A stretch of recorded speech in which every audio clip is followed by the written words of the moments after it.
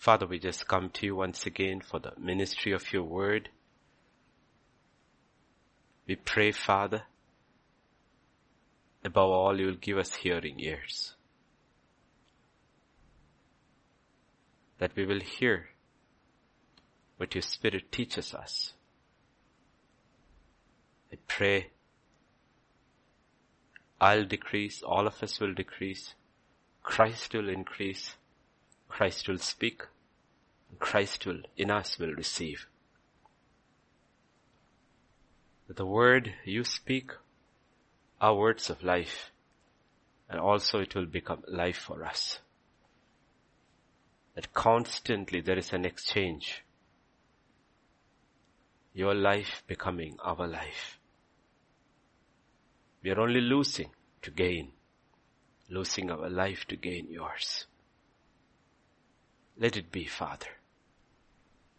Speak to us this evening. For in Jesus' name we pray. Amen, amen, amen. So as we continue, please focus, please concentrate, keep your Bibles. The messages, the script will come, of course, on the screen. But always have your diary or your book and your pen with you, all those who are listening, because you may hear something that God tells you which concerns only you. And that has to be the word of God for you. And don't forget the big picture. The big picture about it all is God. Like in English, we use this term, that carrot and stick policy. Okay, the donkey is given the carrot and it's also given the stick. The carrot doesn't work. Yeah, can hear? Use the stick. So God knows we are like donkeys, quite stubborn in our ways. So sometimes he gives us the carrot and we go a little while and then it doesn't work. He uses the stick. Motivation. And it is scripture. Romans chapter 11 and verse 22 says, consider the carrot and the stick of God. Okay, the goodness and the severity of God. Okay, those who fell, severity. Those who are very stubborn, severity. And towards us, goodness if we continue. So understand, always get the picture of God. Don't tilt on either side. We preachers struggle, honestly, real. Our struggle is it's not in studying the word. Our struggle is not even in preaching the word. Our struggle is maintaining this balance so that we put across the picture of God which is true to who he is. That's our biggest, okay? It is not enough to be true what we say to the text. It is more important to be true to the person. You see, the text that was given to Moses was, you stand before, second time. First time text was different, second time text was different, given both by the same person. Second time he's told him, stand before the rock and speak to it. Okay? And what happened is that he lost it. His emotions got over him and he struck the rock. The water came out and everybody's thirst was quenched. So he was not true either to the text or to the person. Okay, to the person. But the people were blessed. The people were blessed. So that's where we have to be very, very careful. People were blessed. They all got their water.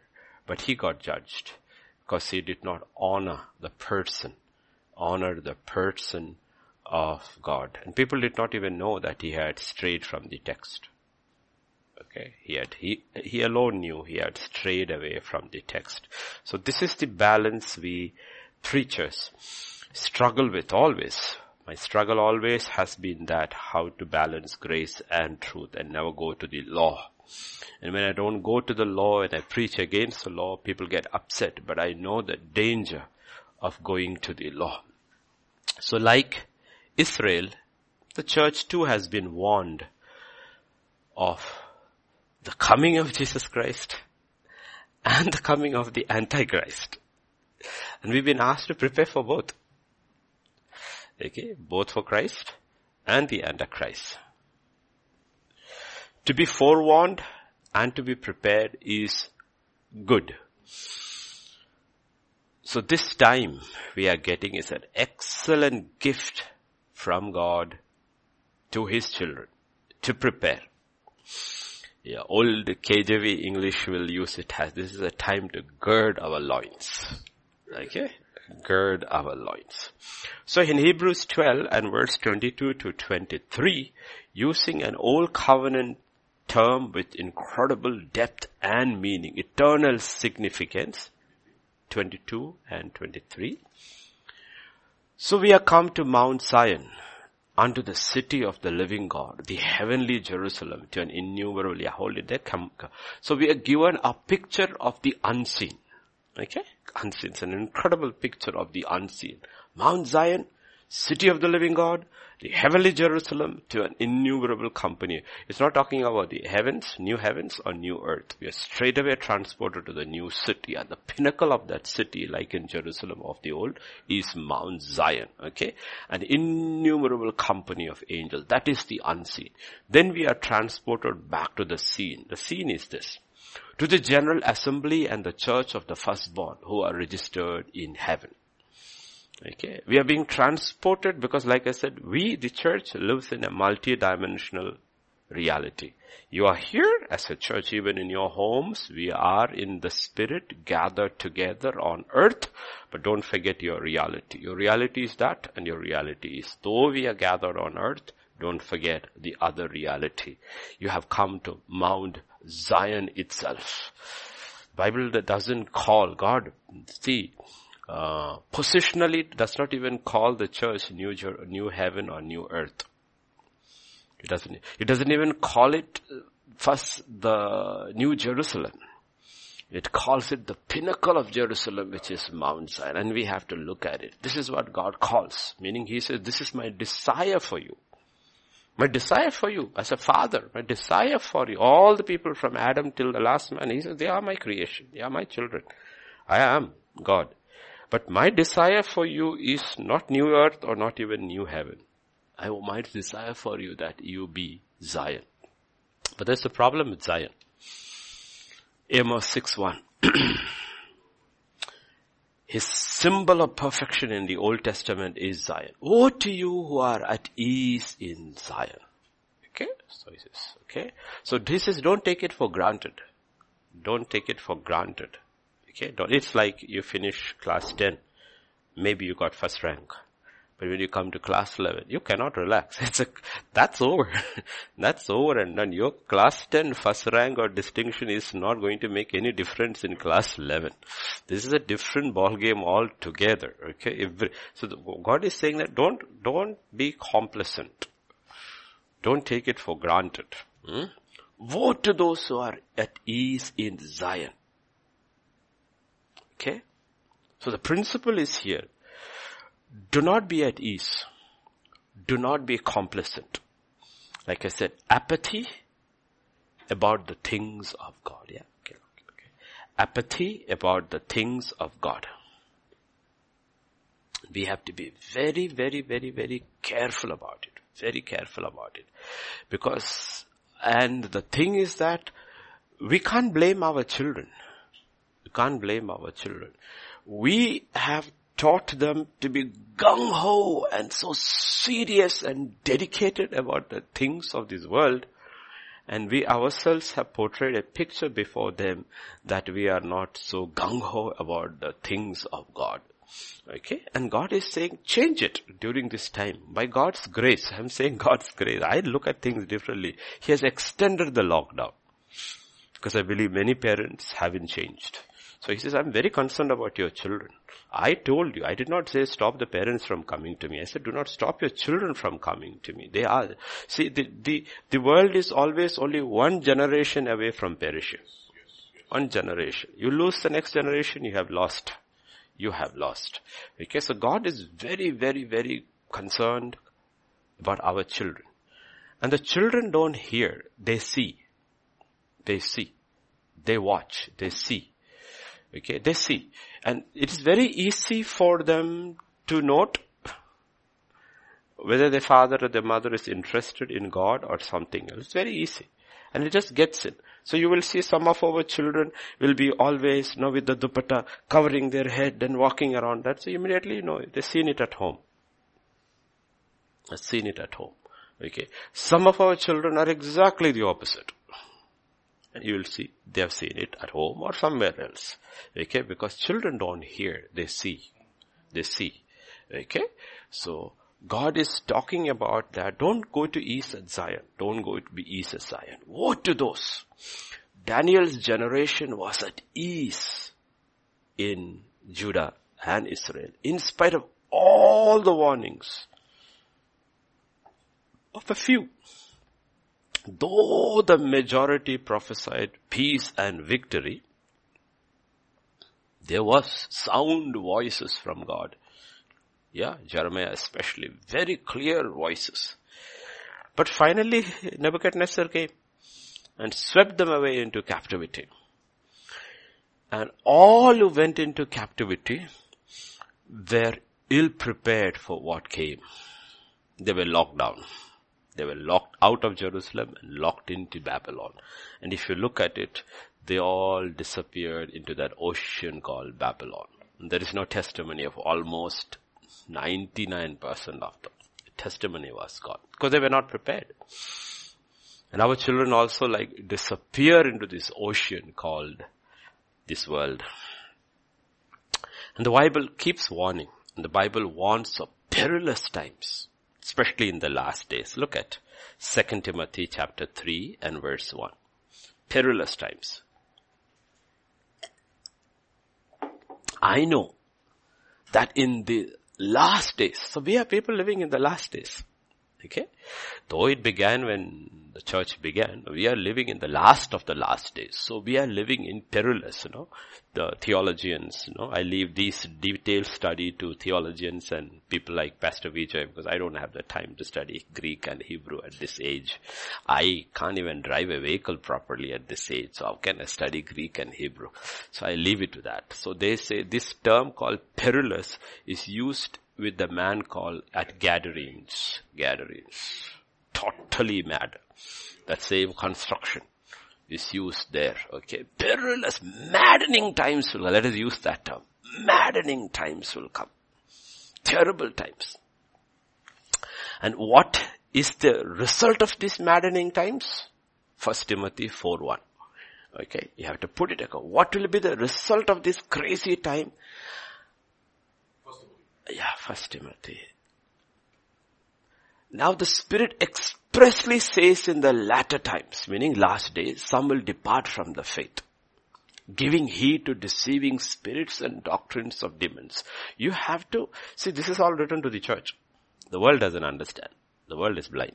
To the church is saying in the last days, this will be crazy, maddening times. As a result of it is that a lot of people from the church will fall away from the faith. That is the terrible thing that is happening.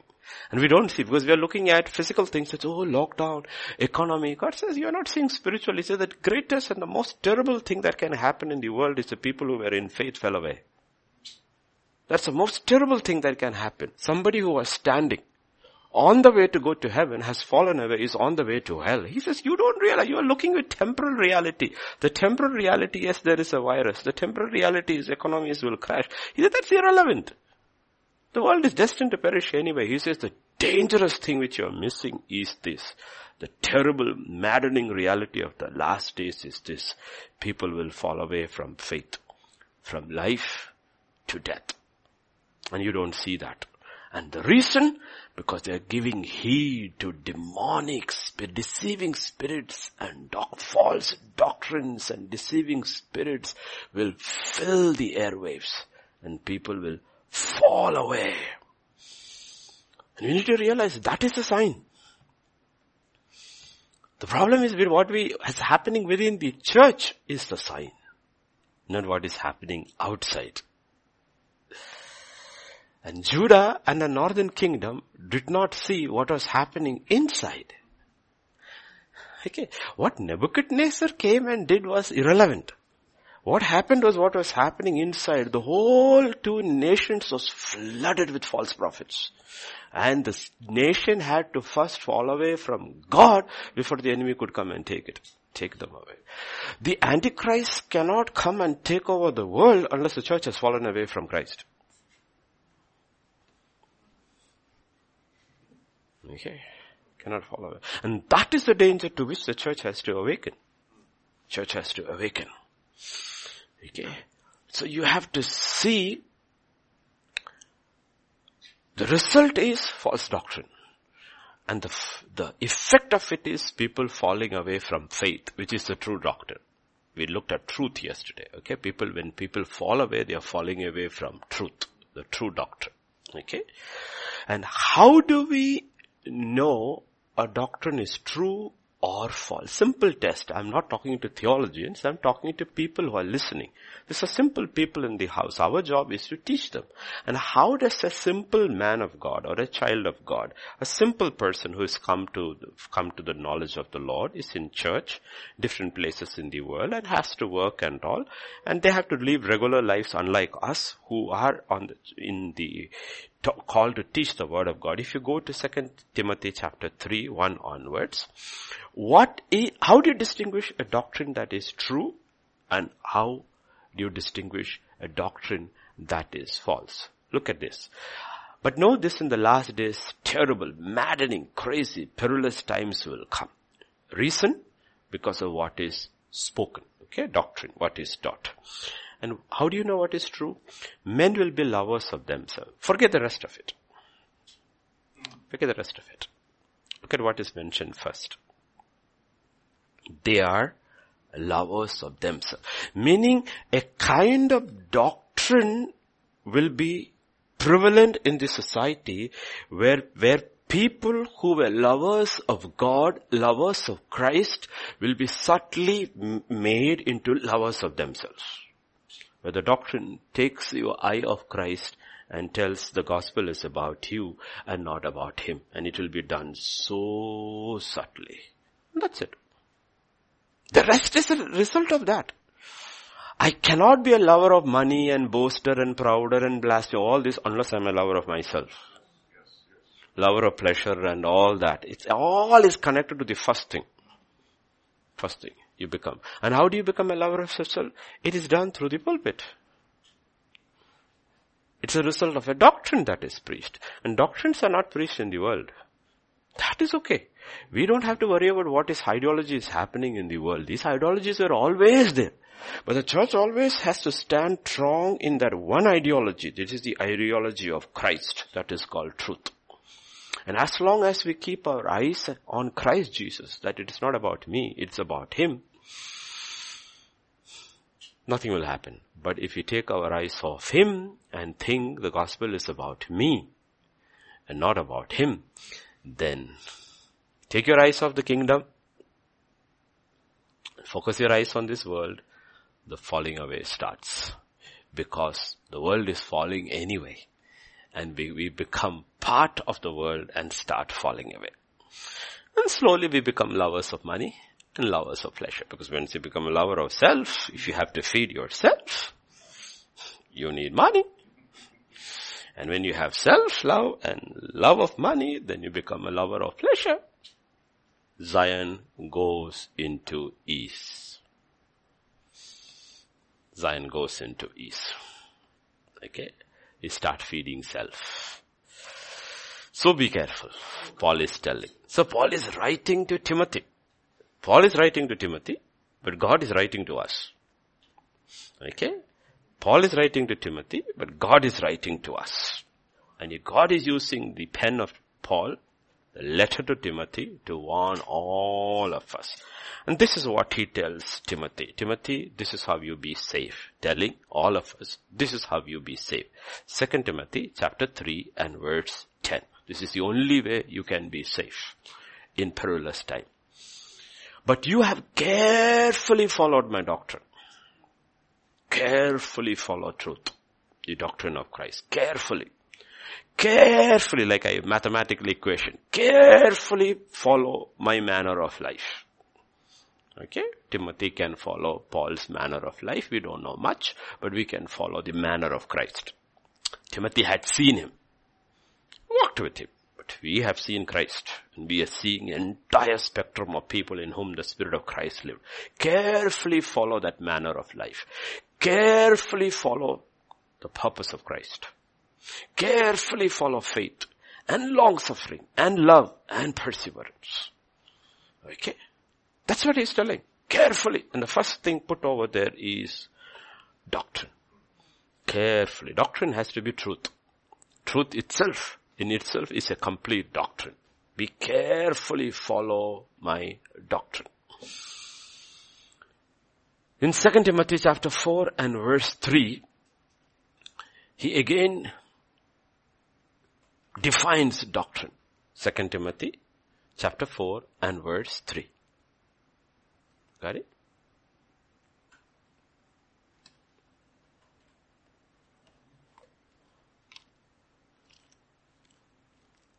Got it? Yeah. For time will come when they will not endure sound doctrine.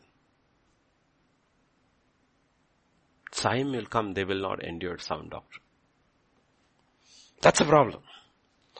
A time will come when they will not endure sound doctrine, truth. But according to their own desires, because they are lovers of self now, they will start looking for doctrine that sanctions their life. The self. Okay, like I said yesterday, many times, the problem is once God breathed into man, even though he fell from that image, he cannot live without truth. So they need doctrine. They cannot live without doctrine. There is no man who can live without doctrine. Doesn't matter how far removed you are from God. Like when the American Indian tribes were there, okay? They're so far away removed. No missionaries, nothing. White man hasn't even come. Nobody has even gone over there. They have been separated by the oceans. I don't know from where they reached there or whatever happened. But they realized, okay, stealing is wrong. Only if you steal from your own tribe. But if you steal from the other tribe, it is okay. Okay.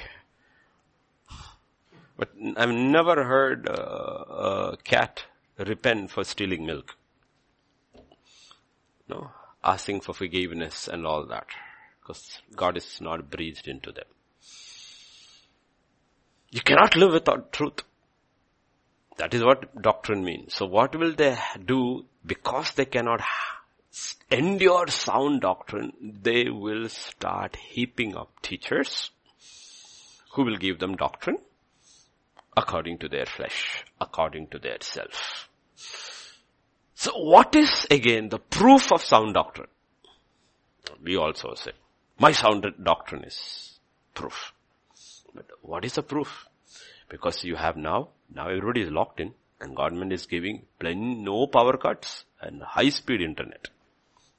So everybody has choice to listen or watch whatever they want. Right? Whatever they want. So how do you know a doctrine is sound? Because everybody is standing behind a pulpit, some very opulent, some very simple, and everybody is lifting the same word, and everybody is saying, I'm preaching the word of God, and some of them say, the Lord told me also. So how do you know which doctrine is sound? These are simple questions people ask. And we need to have an answer for that. Look at what the Bible says. Proof of sound doctrine. 1 Timothy 6:3.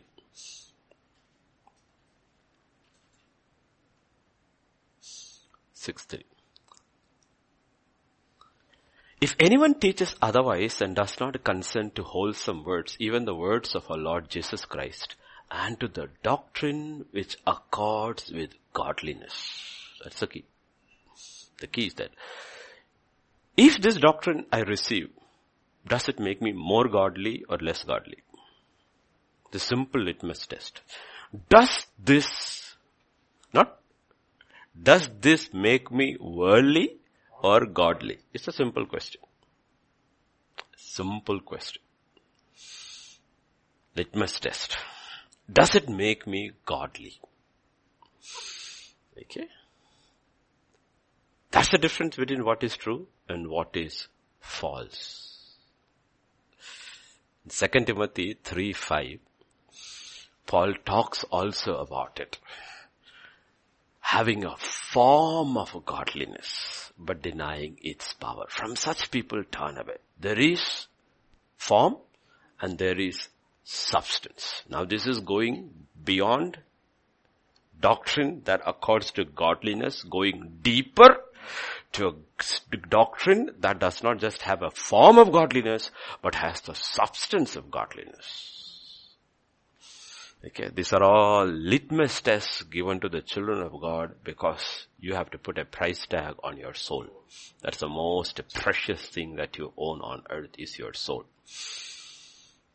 Okay, so it's not enough somebody preaches about godliness. You also have to see if he is consistent about godliness. Or he preaches sometimes godliness and sometimes he preaches worldliness. Consistently about godliness and consistent about what he talks about the world. Because consistency is important. Consistency is important, no? Like, Pastor Vijay was using cricket in the morning, no? So let me also use cricket, no?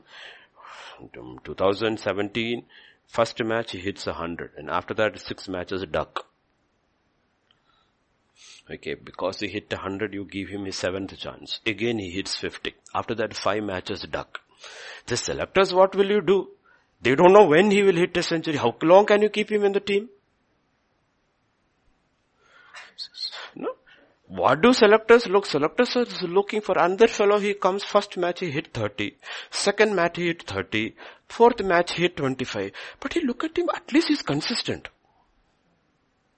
No? They will say this fellow is what we say in old English, this thing, Western English, he's a flash in the pan. You know? So God also, you also have to look at consistency. You look at people like Zach Poonen or David Wilkerson or Derek Prince and all of them. What do you see? What is that about? They're consistent. They're very consistent. They don't, and their doctrine is a doctrine that is in accord with God's godliness. Godliness. They do not change their doctrine. Okay. That's what God is talking about. So if truth is a weapon, we looked at as truth as the most powerful. I personally believe truth is the most powerful weapon. Okay, tomorrow we'll look at another weapon. If truth is the most powerful weapon, then it has to accord with godliness. Otherwise it is not true. It's not true. So as we go into today's message, before that, one word. Titus 1:1. Titus has only one chapter, chapter 1, verse 1. Paul, a bondservant of God and apostle of Jesus Christ, according to the faith of God's elect and the acknowledgement of truth, which accords with godliness. Okay? That's the nature of truth. Truth will always agree with godliness. What is godliness? It's the nature of God. What is truth? God is truth. So truth always have to agree with godliness. Okay? Truth has to agree with godliness. So let's get to today's message. We saw yesterday about truth as a weapon. And the devil knows truth is the most powerful weapon. So what is the doctrines of demons? The effect of doctrines of demons.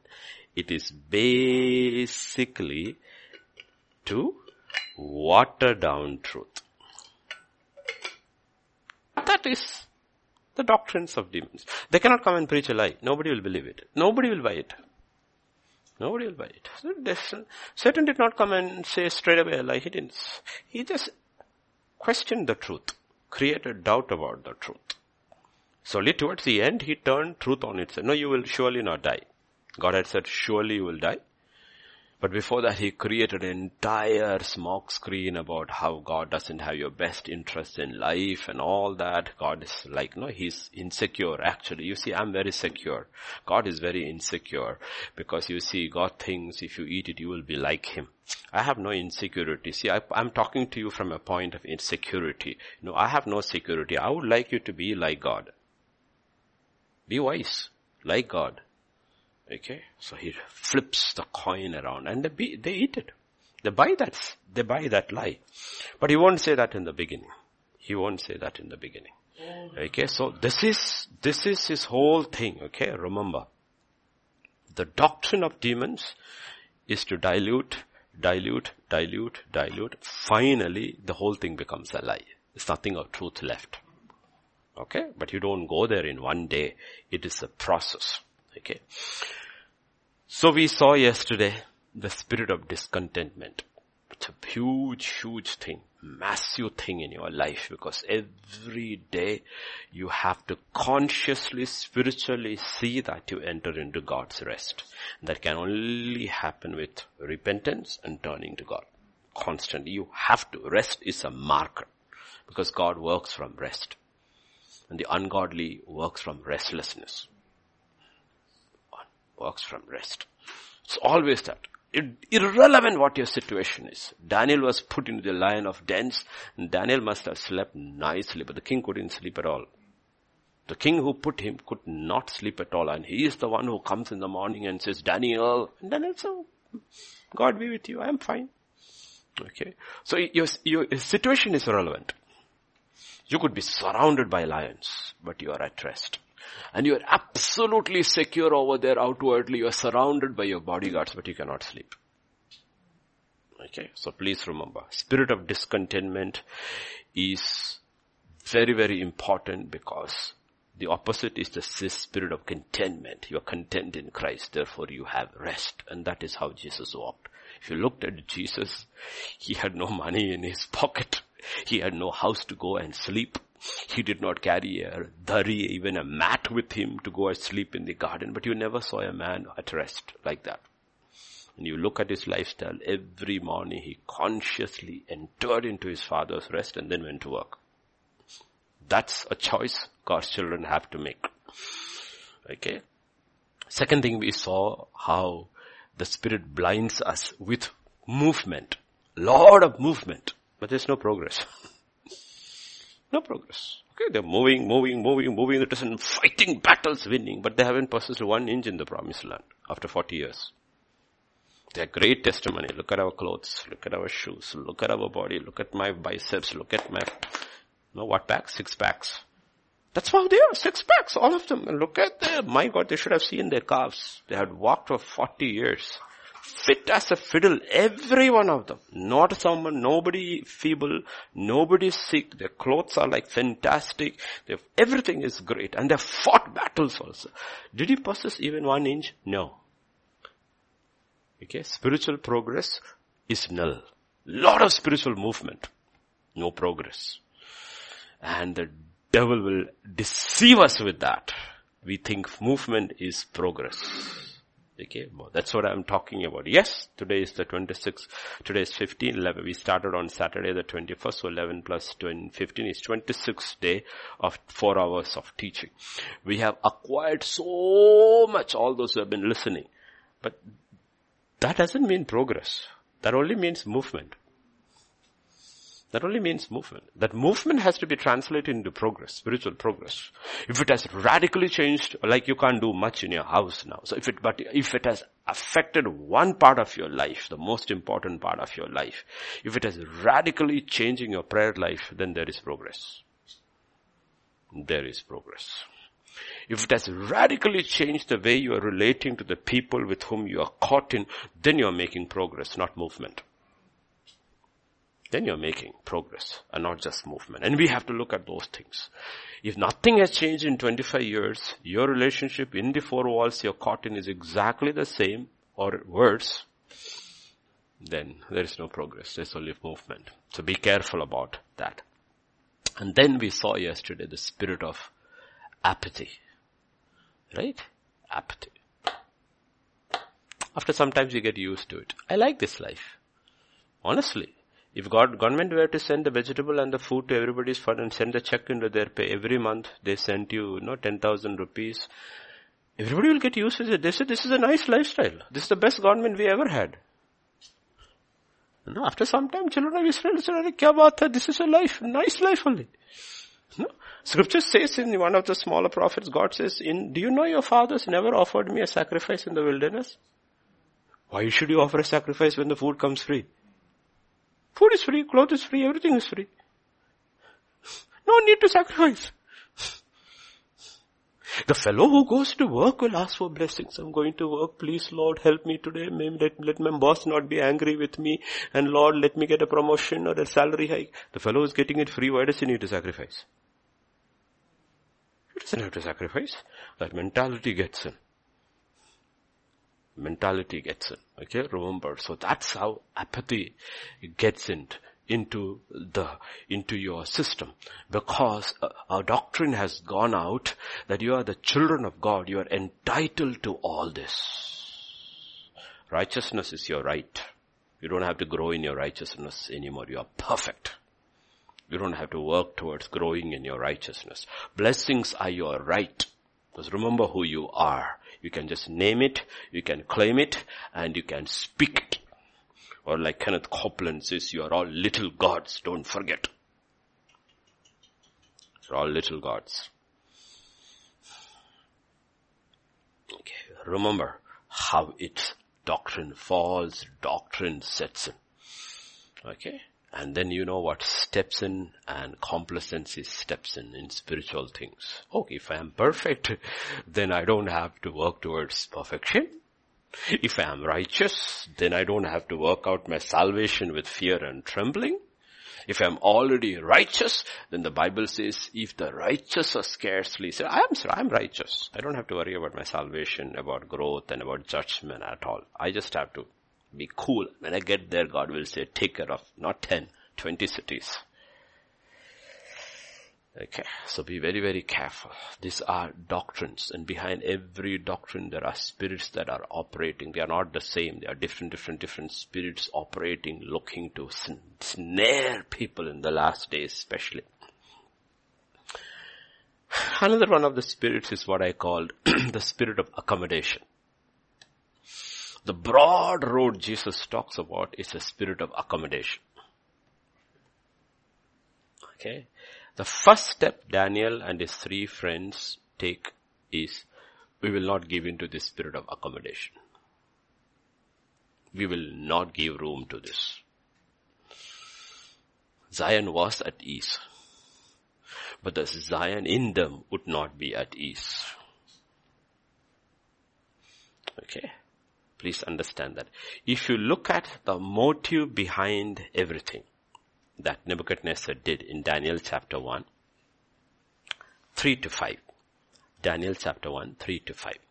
The king instructed Ashpenaz, the master of his eunuchs, to bring some of the children of Israel and some of the king's descendants and some of the nobles, young men in whom there was no blemish, but good-looking, gifted in all wisdom, possessing knowledge, quick to understand, who had ability to serve in the king's palace, and whom they might teach the language and the literature of the Chaldeans.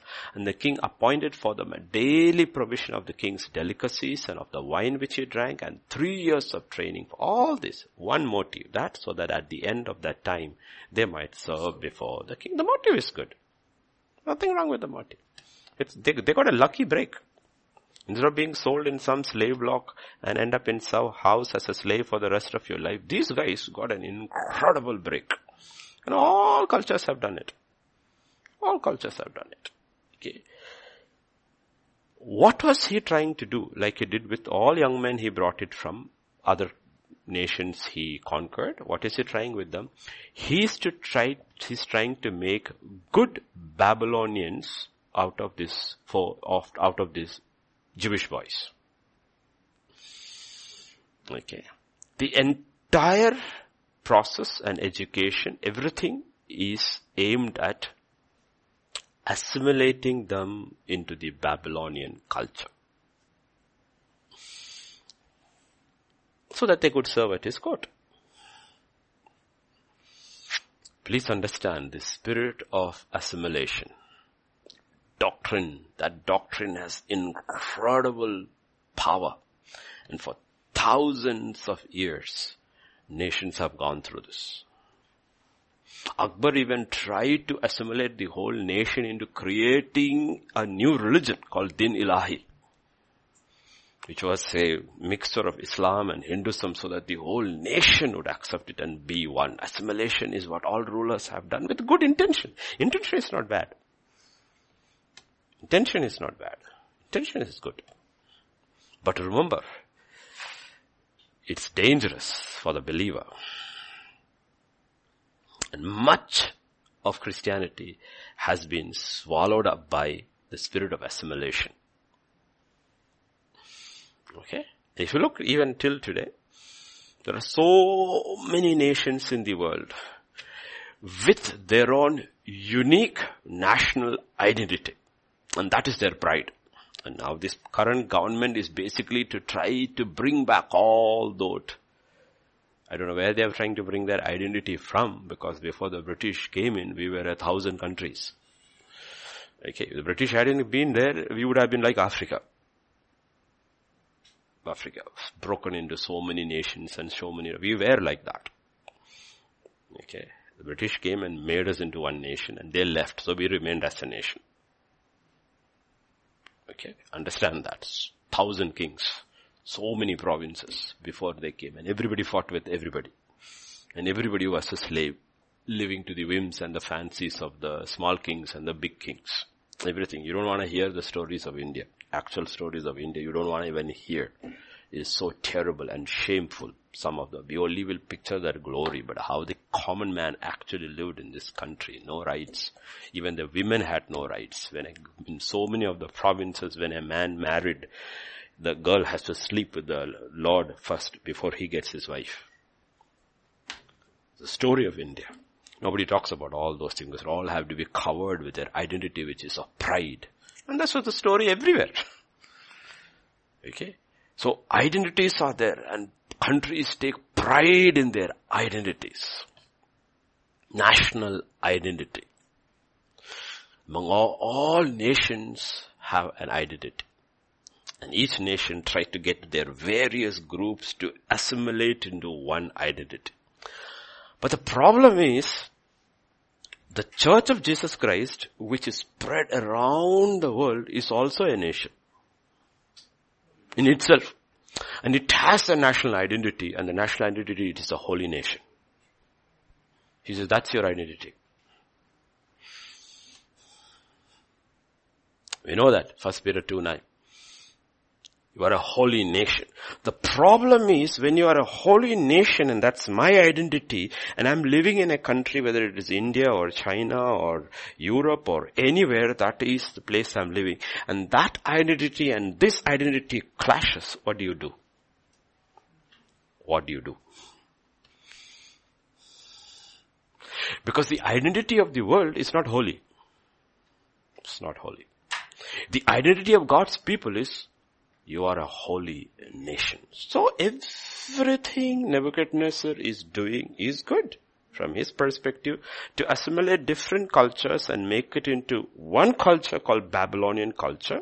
Intention is all these young people, after 3 years, if they come through, will serve in the royal court. They will be in the royal civil service. Incredible. But the problem is, there is 4 young men who has a different identity, very vibrant inside. Their identity is holy. And so they look at accommodation and assimilation. They understand they are both spirits working together. If we accommodate this little thing and start eating it, we will lose our spiritual identity as a holy nation. So they make a decision. We will not defile ourselves. This is when the believer gets into trouble.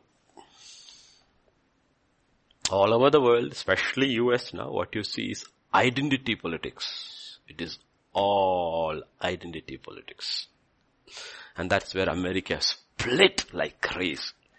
And the church is split like crazy. I get so angry sometimes when I see how they see themselves as black and white. Afro-American Christians. And come on. And I have the right to talk to you because we lived under 300 years of white man's rule. And I have no issues with the white man. Because I'm free in Christ. I'm free in Christ. And never look at a white man and say, okay, I have an issue with you. You enslaved my nation. I have no issues with you. Because even before you came, we were enslaved by sin. We were all slaves. You were also a slave. I was also a slave. There was no difference. So I don't look with that color lens. I look at the fact that, you know what, in Christ I am free. So I'm colorblind. I'm colorblind. Because if you play identity politics, then that identity becomes bigger than your other identity and you will never become that holy nation. Holy nation becomes secondary. That is not primary. Primary is this. I am a holy nation. If I am a holy nation, then I have to fight all these things that is in opposition to it. So race is an opposition to it. Color is an opposition to it. Caste is an opposition. Anything that is added to that term, Christian, is an opposition to my identity as a whole. That's why when I got saved, the first tag I removed was a tag called Christian. I'm not a Syrian. And when there was a vacancy in the college where I studied in the English department, all I had to was add that and get a paper from my church. I would have been a prof there. But that would be identity politics. Identity politics. And we don't want that identity. We don't. That's why I don't want a reservation. Though I have nothing against Christians who take reservation. That's your call. It's not mine. What I'm saying is we have only one identity. What is our identity? We are a holy nation. We are a holy nation. All over the world, people fight with this. So 4 boys took a small step. Okay, it's like Neil Armstrong said, one small step for man, a giant leap for, one small step for 4 men, a giant leap for the kingdom of God. God would have a testimony which would last eternity. Small step for 4 men. Giant leap for the kingdom of God. Till today, nobody will forget that 4 names. Even children know. Daniel, Shadrach, Meshach, and Abednego. Everybody knows. 3 boys who went to fire. Everybody knows that story. Why? It was a very small step. It all started with the table. Okay. So you will see for 100 years, our father of faith, Abraham, lived in Canaan. As an alien, as a stranger, as a sojourner, as a pilgrim. We saw all these terms yesterday, right? What does that mean? It simply means I refuse to be assimilated in the surrounding culture. I will not make accommodations with things that matter to my God. There are a lot of things that doesn't matter. But a lot of things that matter. Okay? When they looked at the table, there's a spread over there. They looked and said, this and this does not matter. That's also on the Babylonian table. The table is the same. The table is not the same. They did not say we need a separate kitchen so that we can cook our kosher food. They didn't ask any of those things. They looked at the whole table and said, this doesn't fit in with the holy nation. This fits. Can we have this? That's all they're asking. So there is a whole spectrum of things available outside there in the world in which we live, India or whichever country you're listening from. Out of that you look and see what is that fits in with the holy nation that is. So you will see Abraham had relationship with the Canaanites and he had friendships and all that all over there. Some of them helped him in battle and everything and all. But he is not getting into anything that would assimilate him with the Canaanite culture. Okay, that's what. You retain your identity through it all. You don't retain your Indian identity. You retain your holy identity. Holiness unto God. Please remember, not holiness for holiness sake. In the old covenant, the high priest, what was it? Holiness unto God. Otherwise, holiness has no meaning. It has no meaning. Because you are identified with somebody, that is God. He is the head of that nation. So I kept his identity through it all. And we will see in Genesis 14 and verse 13, when Lot was captured, one servant ran. Okay. One who had escaped and told, his identity comes out. And told Abraham the Hebrew. Identity comes out. The Bible doesn't say he came and told Abraham. Doesn't say Abraham. He came and told Abraham the Hebrew. why his identity comes. Because only a true Hebrew can react the way he reacted. Only a true Hebrew who is in the line of Jesus Christ will lay down his life for his brother, even if it's an ungrateful brother. That's your national identity, because you are a holy nation. That's the identity of your God who loved the world so much he gave his only begotten Son. That's your identity. So based on your holy identity, there are also holy reactions. And that's a reaction that will happen. So he's identified by who he is in a strange and a foreign land. Understand, identity matters. Because the spirit of assimilation, accommodation has messed the church up. The church has lost its identity. Therefore, you have a pandemic affecting all the whole world. But nobody is standing up and asking the church, what should we do?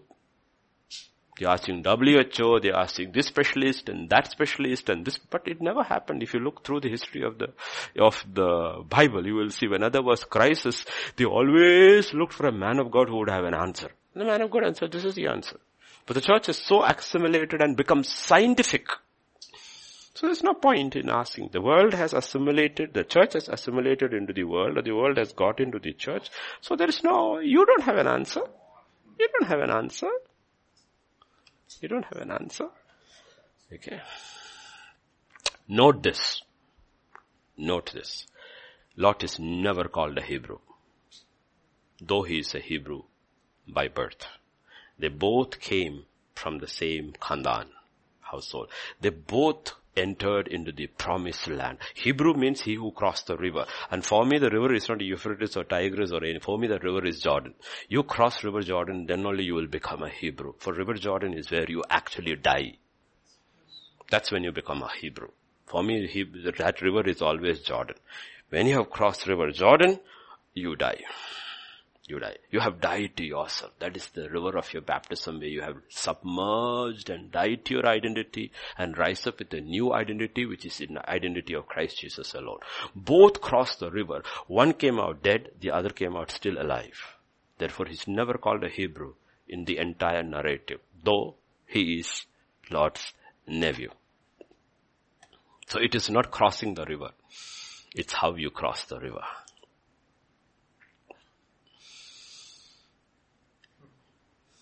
You will never hear him. If you look at Genesis 19 and verse 9, you will never hear the people of Sodom and Gomorrah calling him Hebrew. Instead, what will they call? Stand back. This one came in to stay here. What do they call him? This one. This one who came to stay here. Meaning this is an alien. It's an alien. It's an immigrant. It's okay to be an immigrant if you have a Hebrew identity. He's an immigrant with no identity. He has no identity because he assimilated, accommodated the values of Sodom, because to rise up in Sodom, he accommodated so many of the things, assimilated with that culture. Internally he was fighting, but nobody knew his fight. This is what assimilation does. You think you are a part of them, but they don't think you are a part of them. You think you are a part of them, but they don't think you are a part of them. And what happens? You end up with no testimony. Testimony. What is testimony? I want to give my testimony. That's not what testimony means. People think about testimony as testimony, right? God is talking about, you will take this and this is my testimony. You will put my testimony over there and from that testimony I will speak. Okay? Meaning, testimony is what influences you. Your testimony is your influence. Lot had no testimony. No influence in Sodom. No influence in Sodom.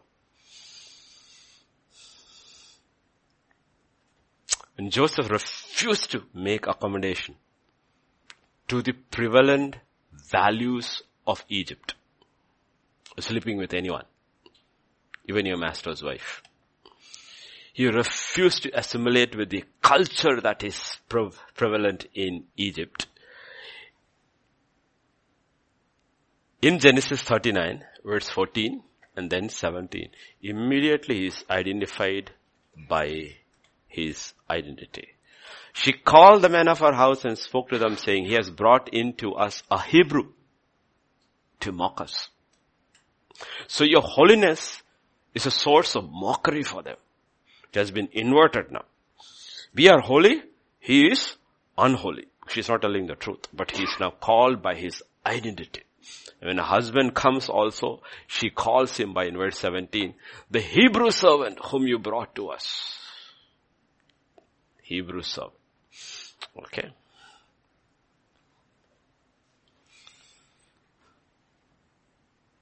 But he was not ashamed of his identity. If you listen to the cupbearer when he talks to the king in Genesis 41 and verse 12. Okay, Genesis 41 and 12. There was a young Hebrew man with us there. How do you know? How do you know he was Hebrew? Because he was not ashamed of who he was. He was not ashamed of his God. Okay. There was a young. Usually we hide our identity. We'll tell the rest of the story. But he was not ashamed of who he was. There was a young Hebrew over there. And you have no idea the price he's willing to pay for his identity. Everywhere. The price is willing to pay for his identity. And that's what God was talking about. You have to pick up. Why should I pick up my cross and deny myself? He says, because you have my identity. Every day you will have to pay for it. Every day you will have to pay for who you are in Christ Jesus. Your glory and everything is on that side. This side it will cost you. Let me show to you, prove to you from scripture. In Genesis 43 and verse 32, when his brothers come and they don't know who they are, who he is, and they're all sitting together. So they set him a place by himself and them by themselves, and the Egyptians who ate with him by themselves, because the Egyptians could not eat food with the Hebrews, for that is an abomination to the Egyptians. You know what is happening? You know how many years have passed by? 22 years have passed by. Do you know what it means? It means though he rose up the ranks in Potiphar's house and became the steward, he always ate alone. Though his head in the prison, he's still eating alone. And now he's prince of Egypt, he's still eating alone because he realized my national identity I will never forget. And because of that, I'm an abomination to them. I am fine with that. If I have to eat alone for the rest of my life, because of who my God is, I will eat alone. That is his identity. The question God asks is, would you live like that? Would you be willing to live like my Joseph? That is, food is a time of fellowship. That is when everybody sits together and talks. And all his life he has eaten alone. Because nobody eats with him because of who he is. And he refuses to cover it. And he could have covered it at any time. He refuses. He may be dressed like an Egyptian, looks like an Egyptian, talks like an Egyptian. But inside he is a holy nation. And darkness and light cannot fellowship. What fellowship has light with darkness? And it's an abomination. I would request people who are listening everywhere, do a Google. If you have an app, it's very easy if you don't have a concordance. Take a study, just go through the Bible and look at everything that is an abomination to God. And you ask yourself whether that abomination you sanction in your life. Then you will know whether you have assimilated or not. God hasn't changed. The new covenant, if something was an abomination to God, is it a pleasant order to him today? So if an abomination has become pleasant to you today, you know what? You have assimilated into the Babylonian culture, that area of your life. You will not allow God to touch it. And this is a man who reigned. You know why he reigned? Because he refused to let Babylon touch his soul. He said, no, my soul belongs to Christ. That is what we see over here, 43:32. 22 years, all his life.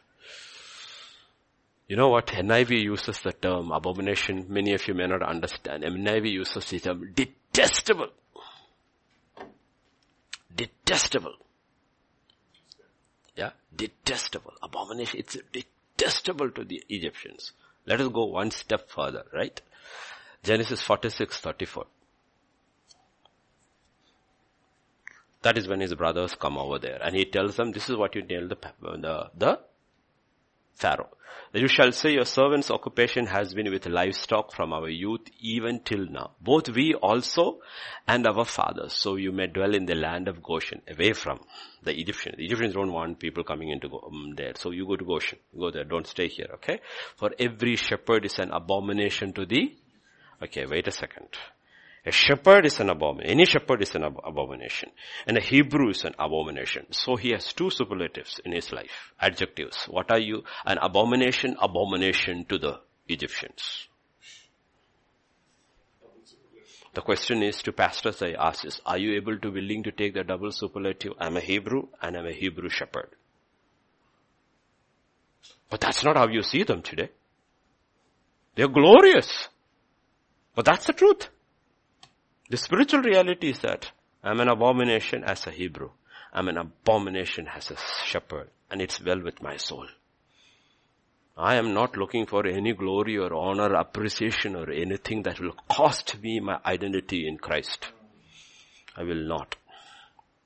It will cost me my identity in Christ. Because everybody wants to be popular.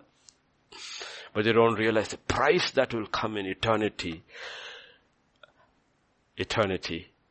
when you try to be popular, because you don't realize what part of your soul has actually made accommodations and assimilated. So people are all split. They are half Babylonians and half Hebrew.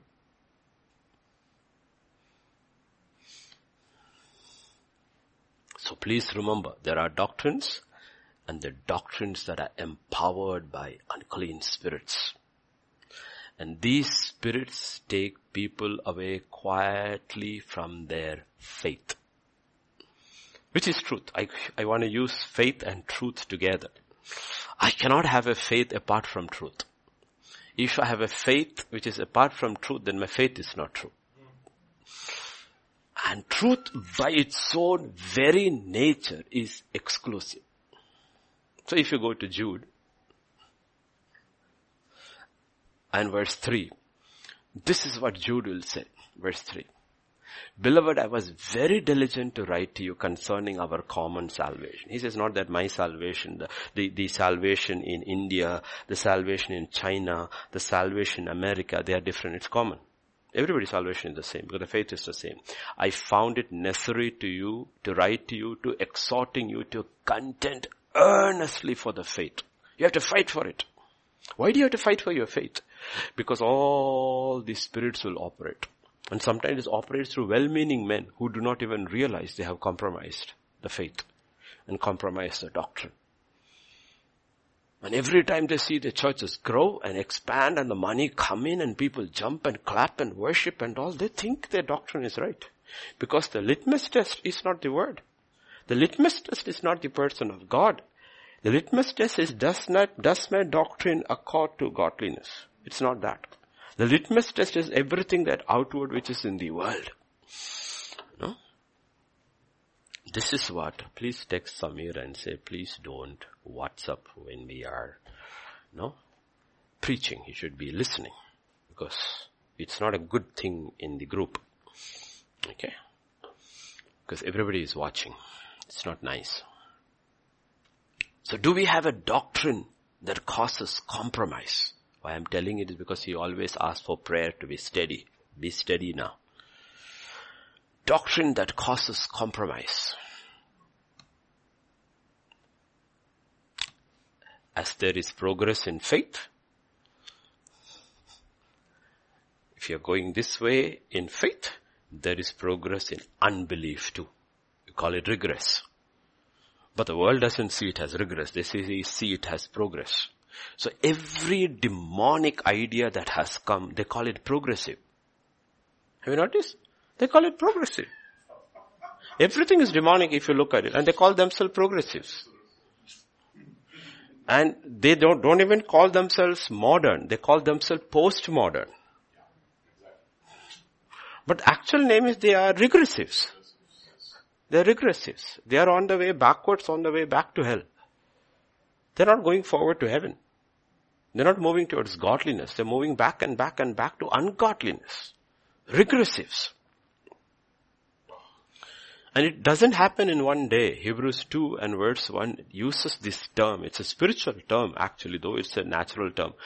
Therefore we must give the more earnest heed to the things we have heard, lest we drift away. Don't drift. Don't drift. Don't drift. Drifting is very simple. Drifting is also movement. Only movement you are not aware of. When boats are brought to the harbor or the port, wherever, you use the rope and you tie it and you go. Or let us say you sleep in your boat, but the rope came off.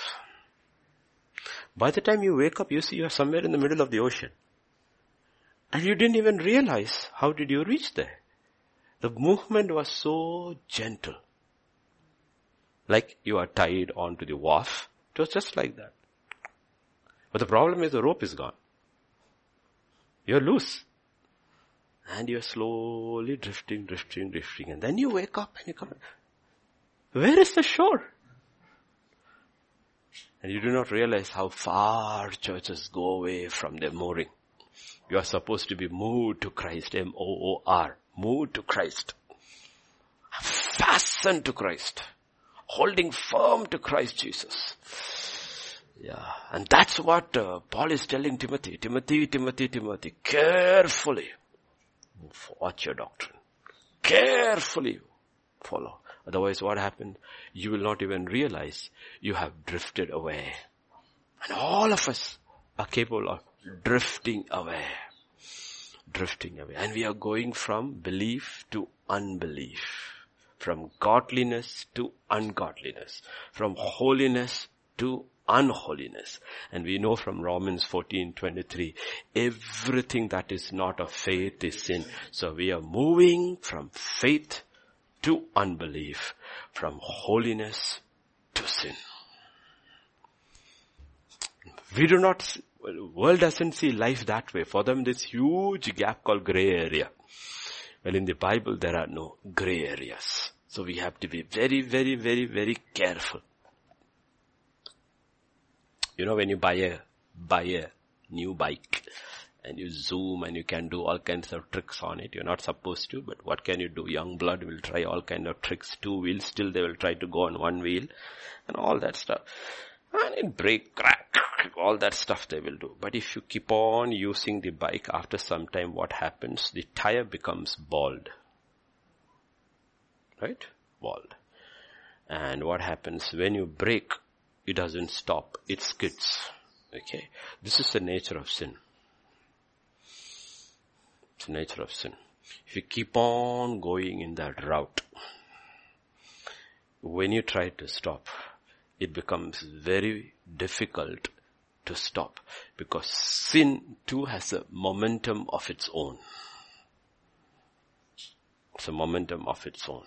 You try to brake. And you realize it's not stopping. Because like I said, sin has become iniquity. Iniquity. And iniquity is witchcraft. And along with that witchcraft, the power of the second realm, also comes something inside which is called stubbornness. Stubbornness. So Saul knows in his head he needs to change, but he's unable to change.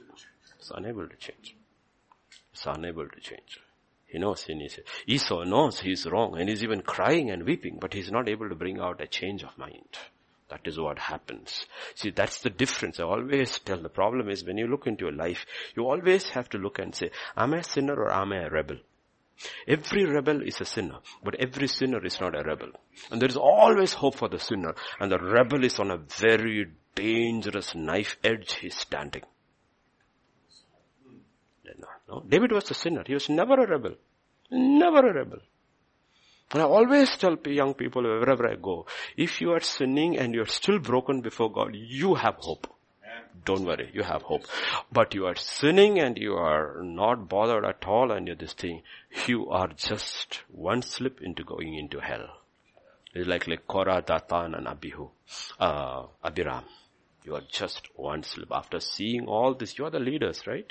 After you saw your big leader, no, Miriam standing outside the camp, all of you had struck quarantine for 7 days, though only one was a leper. It was a sign. She was a prophetess, right? Moses' eldest sister. She was the one who took him and put him in the reed boat. She's the one who did everything. And she's the first one to sing and everything, right? Did you see her standing there 7 days, white, leprous, has a sign, don't resist. Go against authority. He is my appointed man. You saw all that, right? And you came around. You think you are the only one holy? So I had to make a lesson of you all. You went down. So they were not sinners. They were rebels.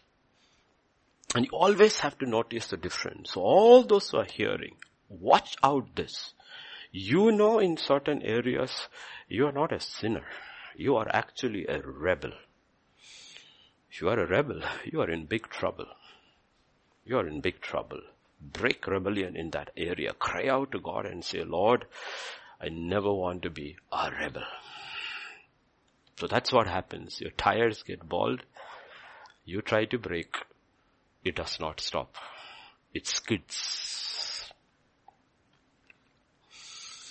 We have to be very, very careful about spiritual things. Very, very careful. We are very careful as parents with our children about material things and worldly things and worldly promotions, everything. But we are very careless about spiritual things. Okay, this is a story. This is also something which I have told you before, like, in the cold in Greenland, all these places where Eskimos live old days. I don't know whether they still do it. One of the dangerous animals over there in this absolutely snow-covered place is the white wolf. You have seen them. They can smell 2 miles away. Blood, they can smell. So what the Eskimo does is that he kills, or any hunter there, he kills any small animal and takes a very sharp, razor-sharp knife and puts it in the blood over and over and over and over and over this thing. And then he jams the handle into the snow and keeps it. All of it is covered with what he calls little ice and all.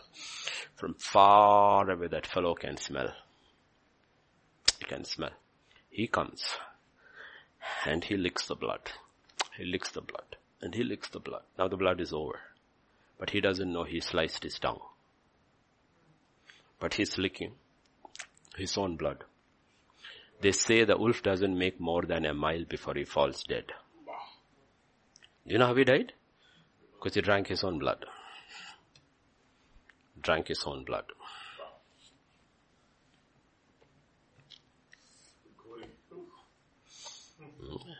But we don't realize that's what happens every day with the enemy's camp. Devil has planted things everywhere. That's why this not exhaustive list is given about the things of the flesh. Different things are planted. And they are put there at different vantage points for different kinds, all kinds of people. And people don't realize, like the wolf, they have licked, and they like it, and they like it, but they don't realize they are drowning in their own blood. They are drowning in. It's not the same thing for everybody. It's not the same thing for everybody. It is not. That's why we have the records of the Lots and the Samsons and the Sauls, all given in detail. And you need to realize each one licked a different thing, a different knife, till they drowned. It was not the same, but the end was the same. It was not the same. Oh God. So the question we need to ask is that, what is that I hear or like that causes me to compromise with the world? By the way, if you don't keep on hearing the word, you will not even know that you're compromising. The question to those who are hearing is, am I at ease at Zion?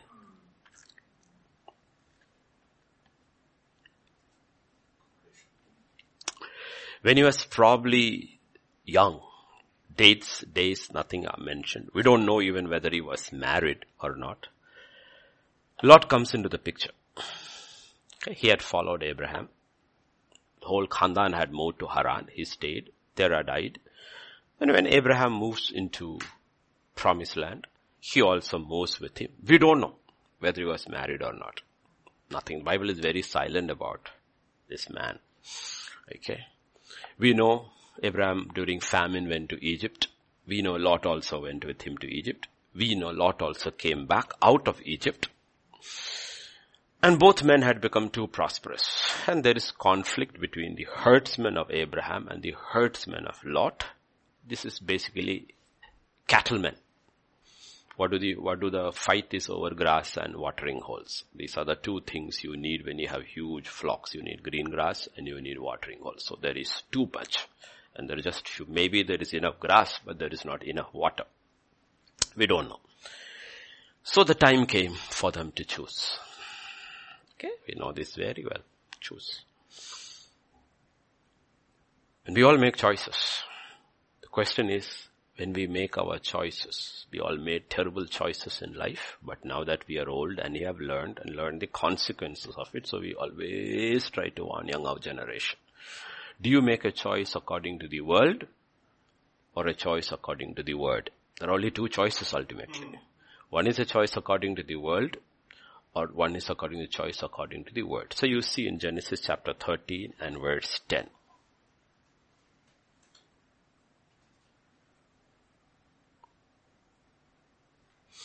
Lot lifted his eyes and saw all the plain of Jordan. He lifted his eyes and saw it was well watered everywhere before the Lord destroyed Sodom and Gomorrah. Like the garden of Lord, like the land of Egypt as you to go to. That's what he saw. He saw the green and he saw the water. Okay. Abraham was a Hebrew. Lot was a cattleman. You getting it? Both were outwardly cattlemen. Inwardly they weren't. Abraham was a Hebrew who was a cattleman. Lot was a cattleman who was a cattleman. He looked and he saw it's green and he saw plenty of water. So as a cattleman, how will you think? This is a good place to raise cattle. It's green and it is well watered. Point to be noted. Cattle don't go to heaven. Children do. Question to be asked is it a good place to raise my children? Not raise my cattle. That's a question you should have asked. Point to note. Everyone who's listening. When you make your choices, it's not about money. It's not about money. It's not about provision. He said, seek ye first the kingdom of God and his righteousness. I will add what you need. You have to ask, is this a place where I can grow in holiness? Or will my holiness be compromised? Is this a place that is safe for my children? You want Princeton? Or you want Liberty? Liberty has no name in the secular world. Princeton has. But here and here, values are completely different. I don't know Liberty. I know it's a biblical university. There are plenty, maybe, I don't know, but I'm saying just using an example. How do we make our choices? Do we make a choice looking at our posterity? Or do we make a choice looking at prosperity?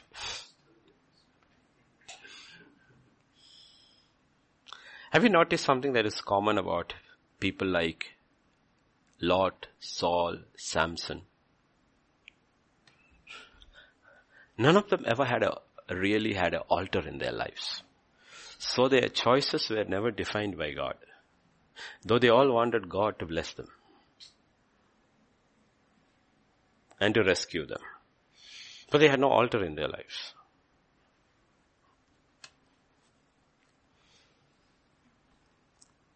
Please understand this. People always, what does worldliness mean? Another question, right? Worldliness is not so much a matter of geography. It's a matter of heart. It's a matter of heart.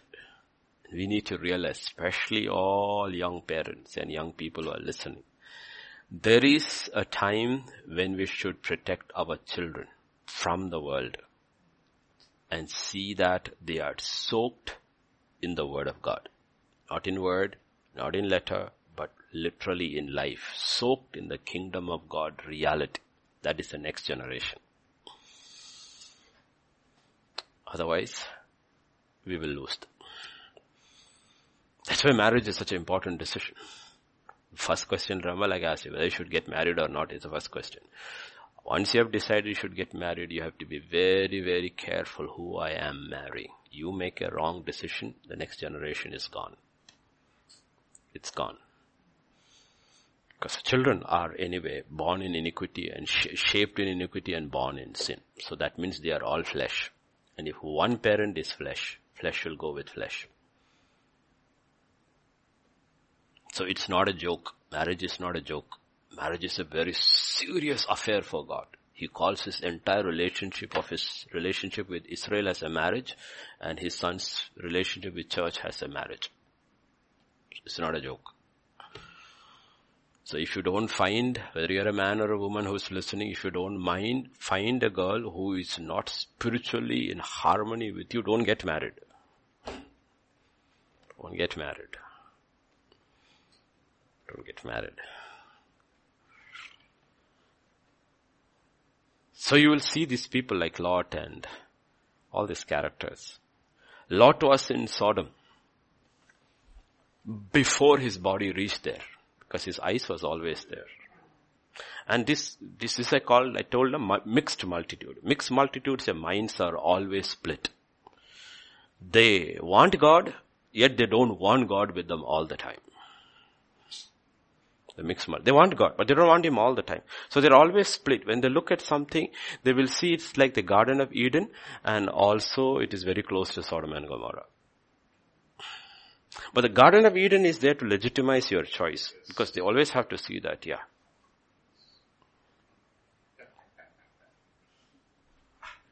So you will always see, it will be, even putting at the simplest thing, you will see a very absolutely worldly half profile on WhatsApp, and the next is godly.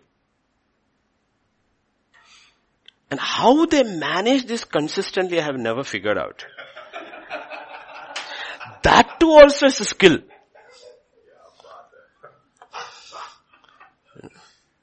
Evenly divided.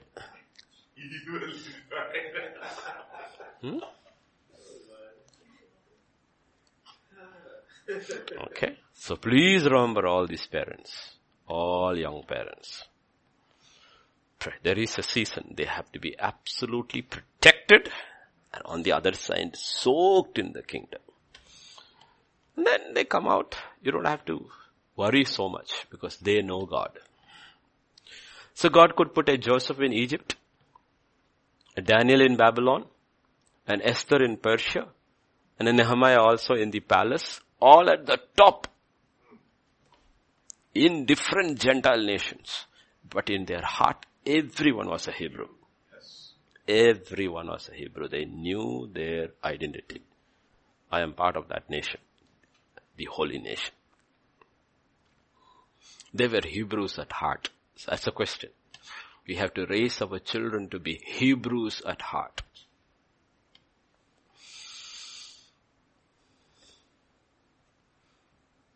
So to all the young people who are listening, if you are listening, that means you made a choice to serve Jesus. Otherwise you wouldn't be listening to this broadcast. It's too long for the world in you to sustain it.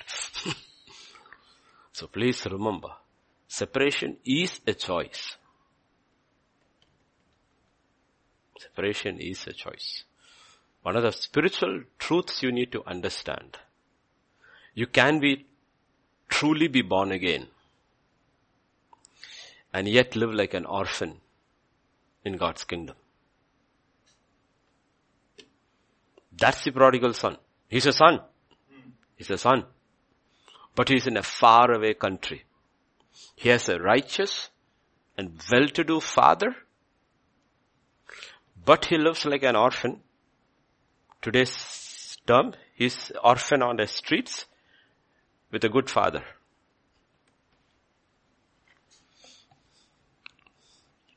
Are you a son? Yes. But how do you live? Like an orphan.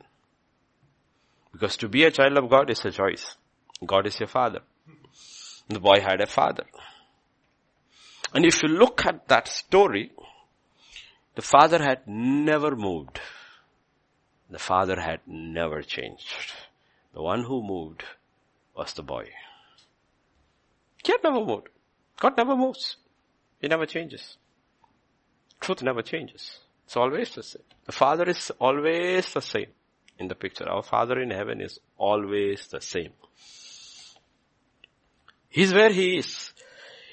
It is the boy who went, and further and further and further he went. He doesn't realize he's on a downward spiral until he reaches the pig pen. The same is true about Lot and Samson and King Saul. All of them went the same route.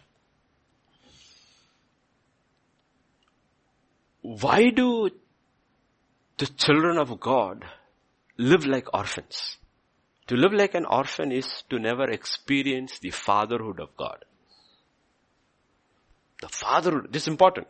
You can know Christ as your Savior, but you do not know your Father, because Jesus said, I have come to take you to the Father. But you don't experience the fatherhood of God, which is the most, liberating experience in your life once you have known God as your Father. That's why all our children are cool. Absolutely cool. We wish, Jesus said, you need to be like them. You need to be like them. Or on the other hand, we are trying to make them like us. They are absolutely cool in the midst of the pandemic. They are happy. They are enjoying themselves. They are at rest. They are at rest. Cool. But he says, you know what? Lot of God's children are orphans. You know why? Because to believe in Jesus Christ was a choice, but you didn't make your second choice. 2 Corinthians 6:17 to 18. I'm only giving you 2 verses.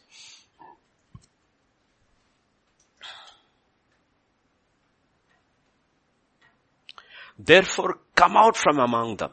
Be separate, says the Lord. Do not touch what is unclean, and I will receive you. And I will be a father to you, and you shall be my sons and daughters, says the Lord Almighty. Who is he talking to? People who are saved. He's not talking to unsaved people. He's talking to saved people. He said, you are saved, but you cannot experience me as a father until you choose to leave this and to be separated unto me. I am sorry. I can't move. I love you too much, but I can't move. This is who I am. The God of Israel does not change. Does not change. We like the whole idea of Jesus Christ is the same today, forever when it comes to miracles and healing and power display. But we don't like the fact it does not ever change when it comes to separation. And God says, you know what happens? You do not experience me as a father. And if you have to experience God as your father, the boy has to leave the pig pen and go to his father. Samson has to leave Delilah's lap. That is the world. And Saul has to vacate the throne of flesh. And only the boy goes, the other two don't.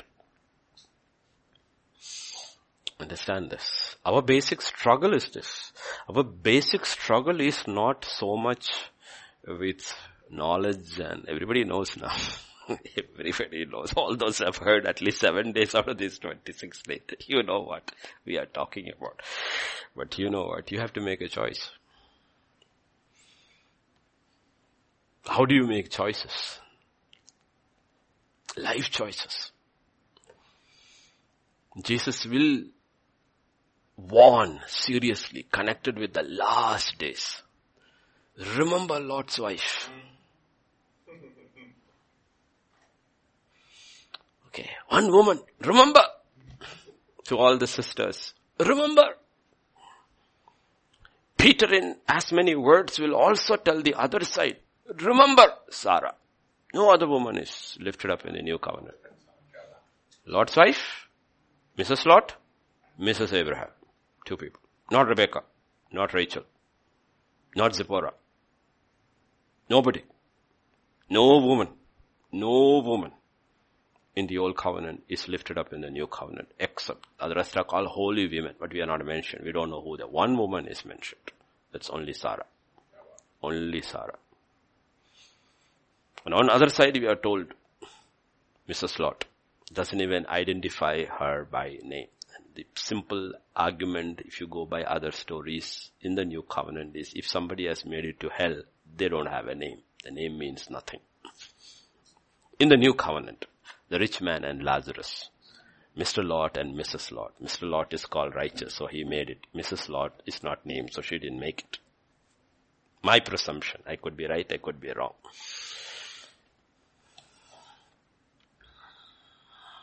So please remember, this entire world has been fashioned like a sharp, razor-sharp knife with blood on it. Your blood on it. Men and women and children are licking on it and dying without even realizing what they're like is their own blood. Lot was sitting at the gate of the city. Yet he had no power to influence its outcome. To reach the city gates, meaning you have gone up, all the way up. All the way up. But you have no power to influence the city. This is a danger of compromise.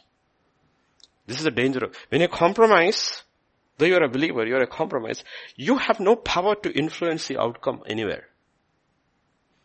Abraham had power to influence an outcome. Kings trembled before him. Isaac, Abimelech and Phicol, the general, come and makes peace with him. Though he never lifted his hand against, he just moved away. But he has power to influence an outcome. Jacob will leave Pharaoh's presence after blessing Pharaoh. And Joseph will make decisions which will change, influence nations. Daniel will be sought after every regime. Lot, no power. Though he's at the gate. And you have to see this as pictures of church. Philadelphia, though is very small, has incredible influence. God says, I leave the door open for you. No man can shut it. I will see that you have power to influence. Laodicea has no power to influence man or God. Even God is outside. Because if you should have favor with God and favor with man, to change the heart of God towards men, that is power, influence. And Jesus had influence with God, so he could change the whole universe. That's the key.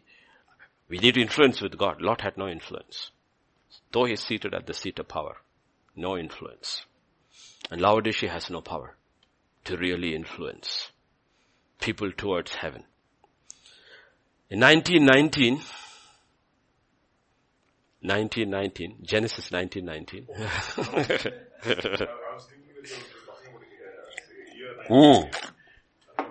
Genesis 19:19. Okay, 19:19. Oh, not 19:19, 19:9. Did I get it wrong? Yeah, 19:9, not 9. 19:9. The townsmen, they said, stand back. Then they said, this one came in to stay here and he keeps acting as a judge. They scoffed at him. Scoffed at him. Now we will deal worse with you than with them. And they pressed hard against the man, Lot. Look at that. After all your years you invested in building your life in this city, you had absolutely no influence. And they scoffed at him. In verse 14, he went out and spoke to his sons-in-laws who had married his daughters and said, get up, Get out of this place, for the Lord will destroy the city. But to his sons-in-laws, he seems to be joking. He was a joke. Did you see that? The problem with compromise, Christians when they compromise, the world scoffs at you, your flesh and blood mock at you. Why? Because you lived a compromised life. And now when you are talking about second coming and rapture, they laugh at you. You could be joking. If you believed in the second coming, then why are you living like this among us?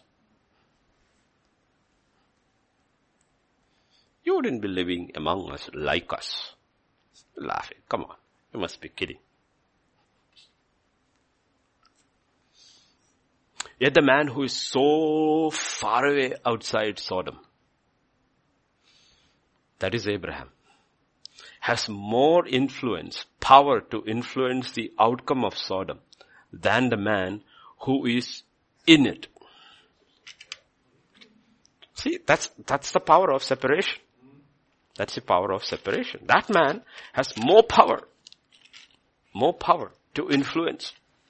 And if you look at it, chapter 19, you will see at the end of chapter 19 and verse 29, 19:29.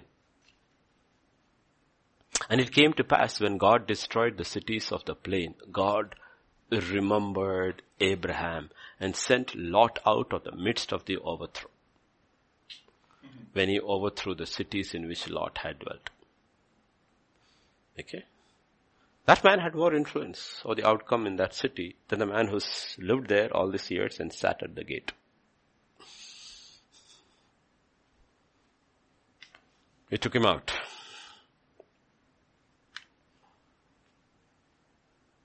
Please remember, our influence is not determined with men. Our real influence is determined with God. And young my people who are listening, please remember, you cannot hang on to the coattails of somebody else all your life. Abraham and Lot will have to separate. The only question is, when that happens, has Abraham's faith become Lot's faith?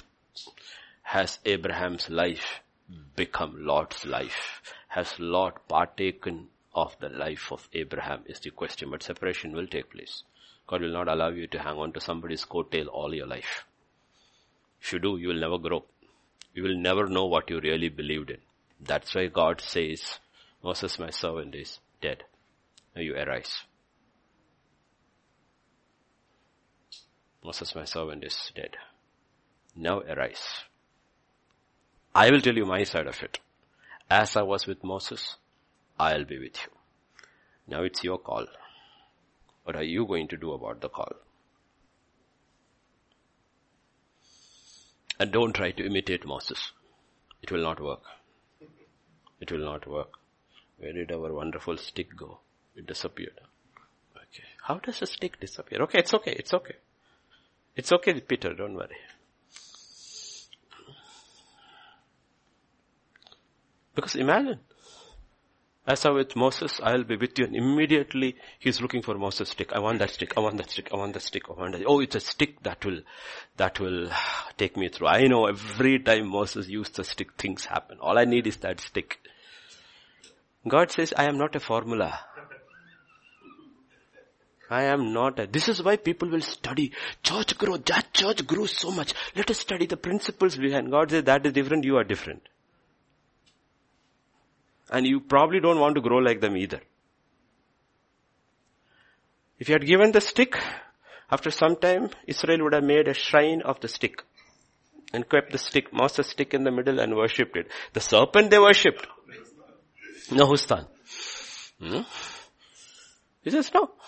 You are not going to go after the model of... I said, I am with Moses. You don't hear it wrongly that Moses is with you. That's not what I said. I said, I am with you.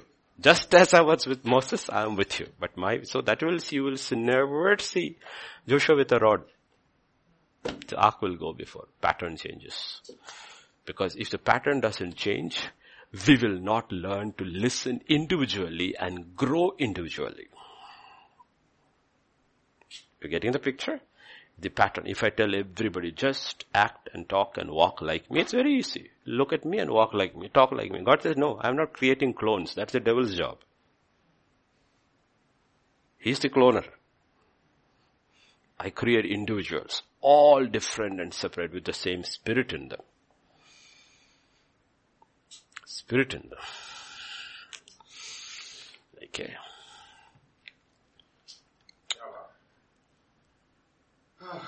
The question is, do we get those lessons? Abraham will die. But Isaac has to hear from God before the God of Abraham becomes the God of Isaac.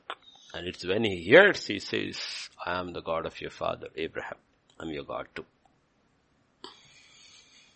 Then he can be led by God and he becomes his God. Jacob can manipulate and scheme and steal all the blessings, all kind of jugad he can do, but until he hears from God, the God of Abraham and Isaac does not become the God of Jacob. Though he is the God of Jacob, Jacob will not experience him as the God of Jacob.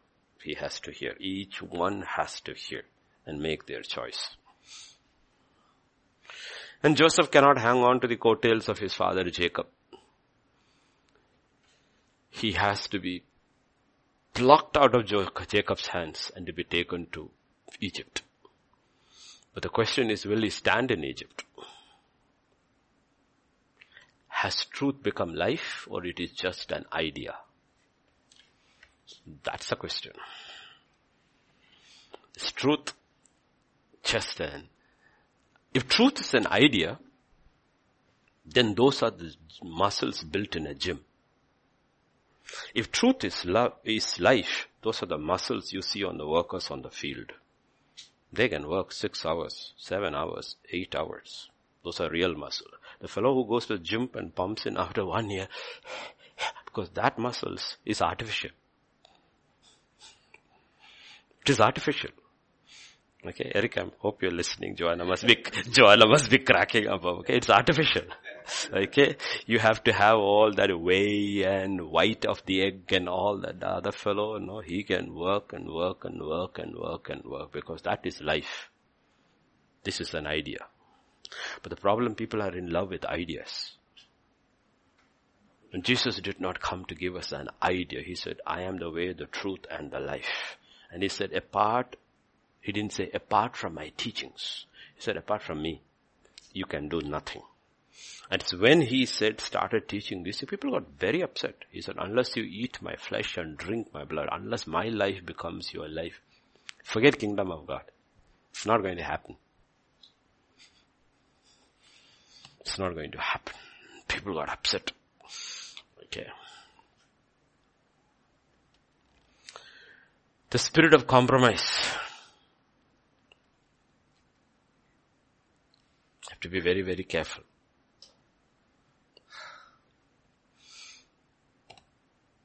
Do we know that our deliverance is connected with our decision? And our decision is connected to our destiny?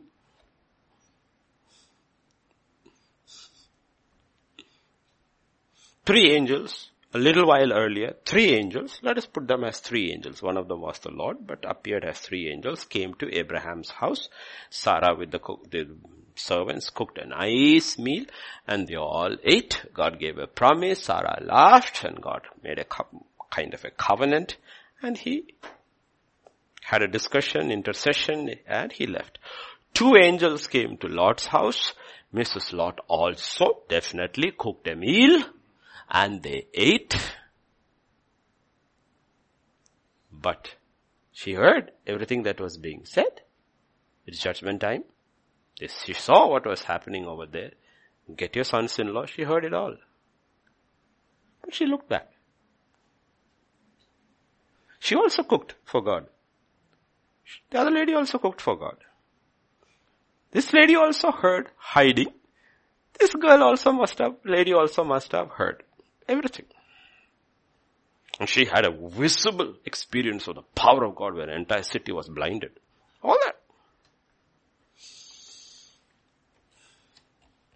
What scripture says in Genesis 19 and verse 16, when it was time to leave,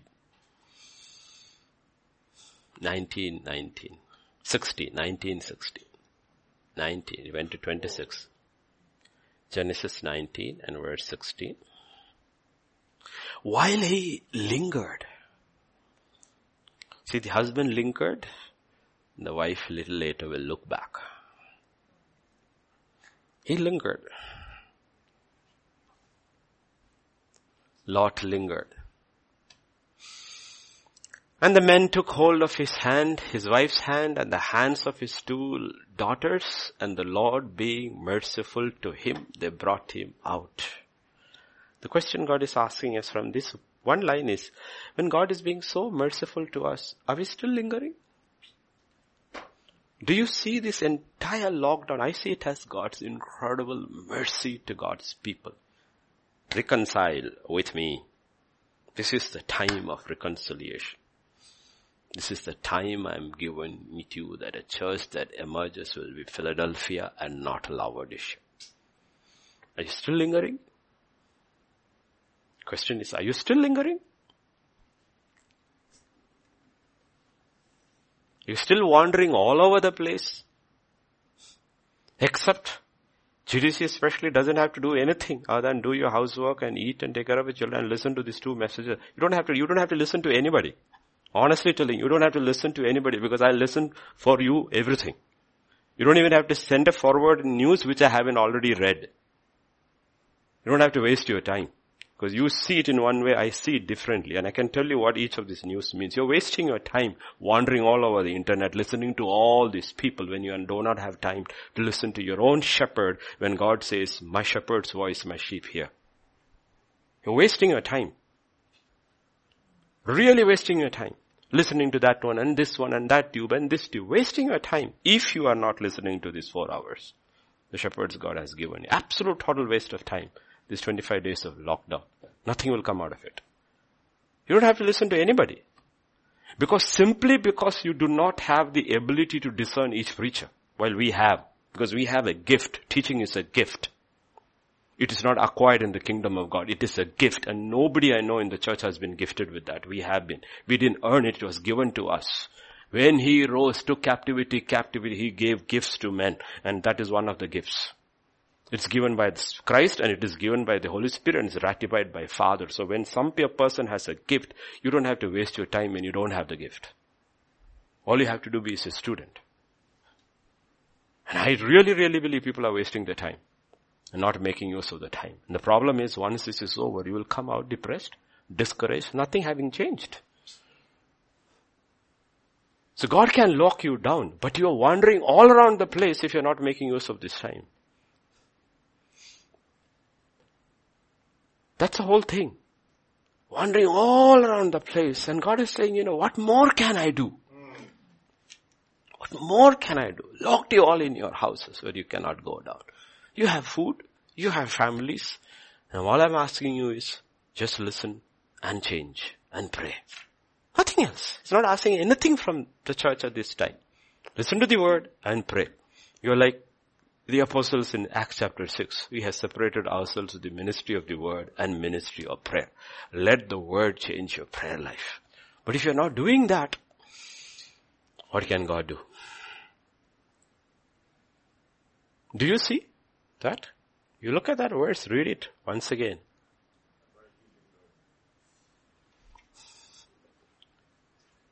Three women, one man. It took God 2 angels to pull these people out because man could not pull them out of that city. It needed 2 angels to pull 4 compromised people out of the city. Human power would not be enough. You needed angelic intervention to pull these people out. Normal strength wouldn't have been possible. 2 angelic intervention has to take place to bring out compromised people. Normal. They have to hold them. It is like one angel holding Lot and his wife, another pulling them out. Angels, you know their strength. You know their power. So we need to also understand the other side, the power of compromise. It's demonic.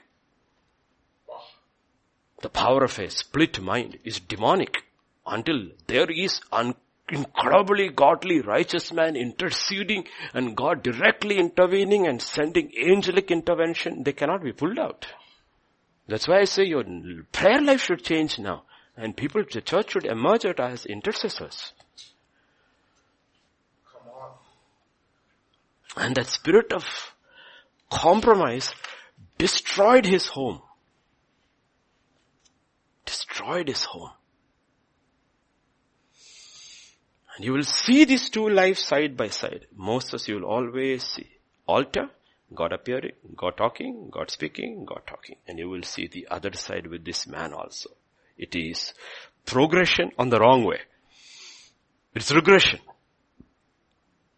He looks up, he sees, he chooses, he pitches his tent near the world, then captivity takes place, he is in the world, and then his uncle delivers him. As soon as the uncle's back is turned, he is back into that world, and then the angels give him a message. He's so much compromised. The people are fighting for these two men. He's compromised. He's saying, no, leave them alone. Take my daughters. He's totally compromised. Under pressure, he doesn't know what to do. Because that's what happens when you're compromised. When you're compromised, when pressure comes, you don't know what is a decision to take. But when you have been not compromised, have been walking with God, when pressure comes, immediately you know what is a decision to take. Because there is clarity. There is clarity. That is what it means, clarity. Clarity of spirit, soul, mind, will, emotions, everything. That is why when one decision, one entire world law in that nation, entire nation, a law is proclaimed by the king for 30 days aimed at one man. One man.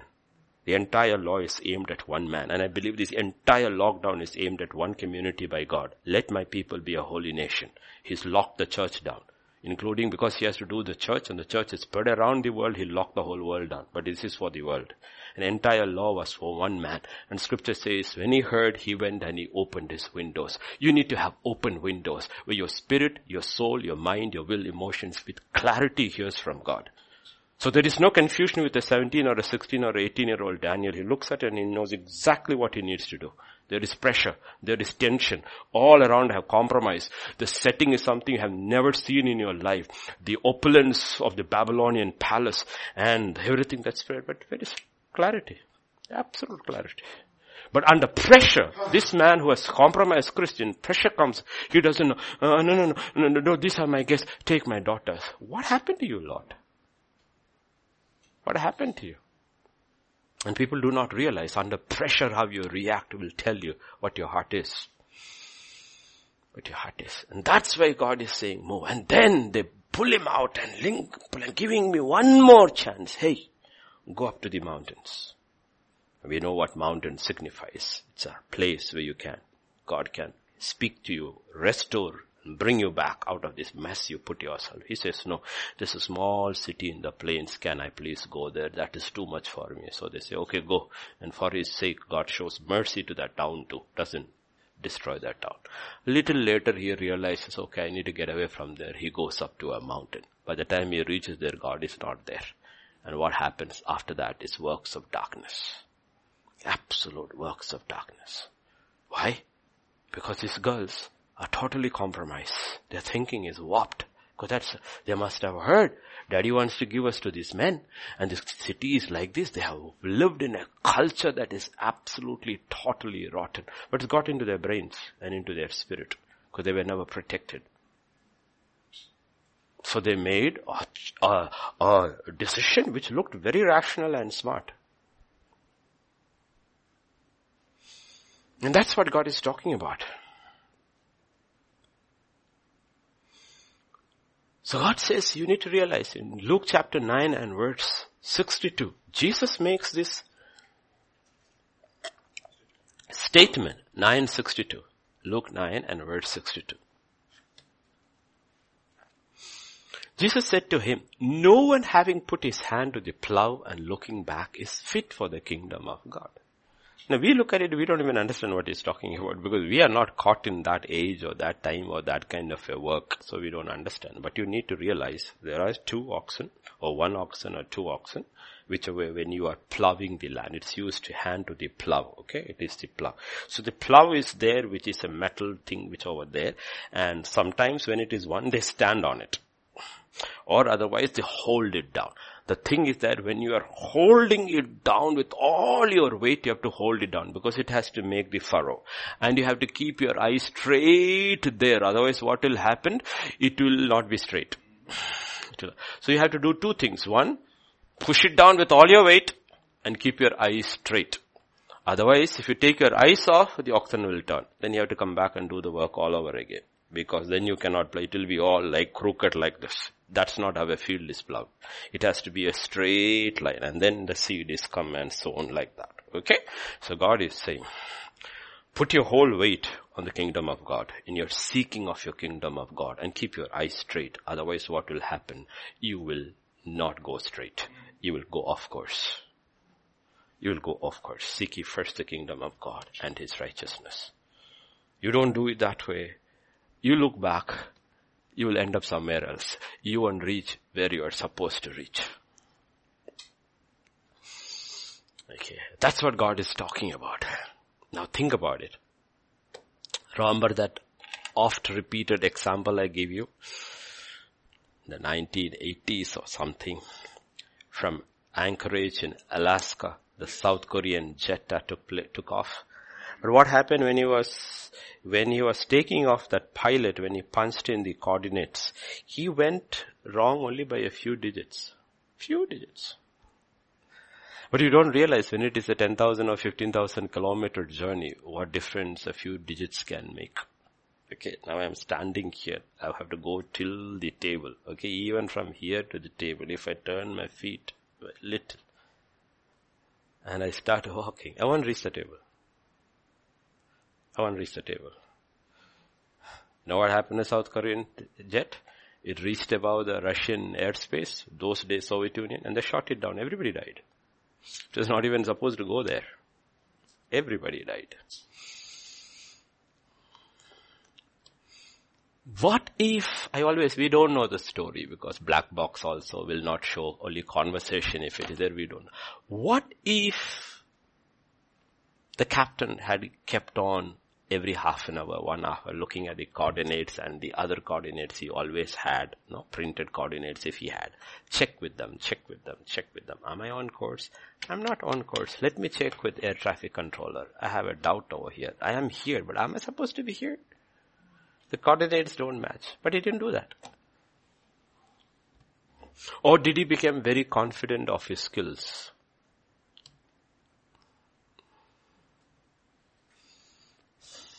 A religious walk and a spiritual walk is not the same. If we had only checked the readings, right? The reading doesn't tally. That's why we send you daily readings. They call daily readings. Even if you don't have a discipline of going through the word regularly, if you just go through daily readings, you can check your coordinates. Am I on track? Does this agree with my life? Everybody is encouraged to pray daily, read the word of God daily. Was Lot so confident of his success in the world that he was not aware of his spiritual state? Was he? That's what happened to Zion. Zion was at ease at Zion. People were at ease at Zion.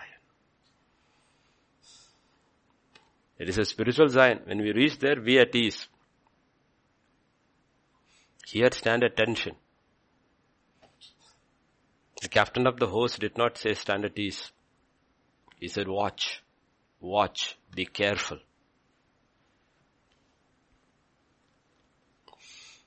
And as I close, few seconds, not few seconds, few minutes. Oh, I have time.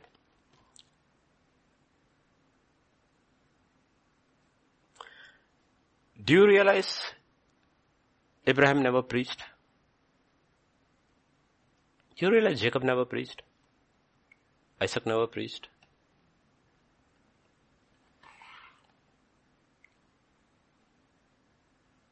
Most of the people you meet in life within the church will be never called to preach.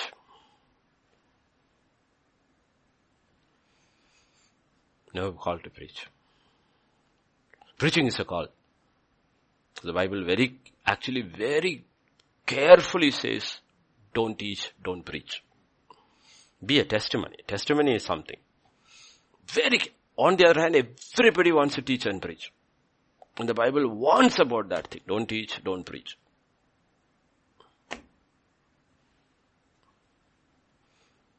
Be a testimony. That means be a spiritual Hebrew. But you know what Abraham was and Isaac was? They were all intercessors. They were intercessors. And everyone in the body of Christ is called to be an intercessor. Watch and pray. Called to be an intercessor. That nobody wants to be. Though Christ is an intercessor, forever making intercession for the saints, and we are called, 99% of the body of Christ is to call to one ministry of Jesus Christ, which is intercession.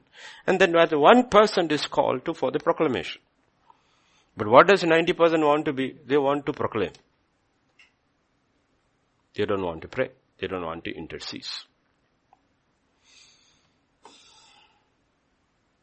And that's the struggle of the church. And I'm praying out of this, a bunch of intercessors will rise who have heard and understood. Because you can't do anything other than pray. That you will learn to pray. Be an intercessor. Be an intercessor. No? In Matthew 10 and verse 27.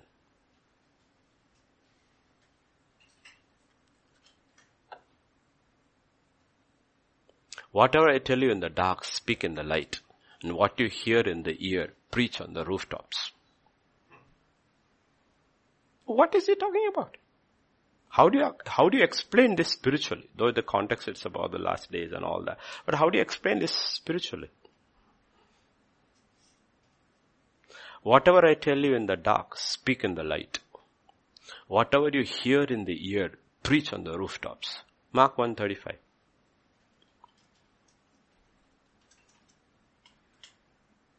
Now in the morning, having risen long while before daylight, he went out and departed into a solitary place, and there he prayed. Was he in the dark? Did he pray? Did he listen? And he came out and preached.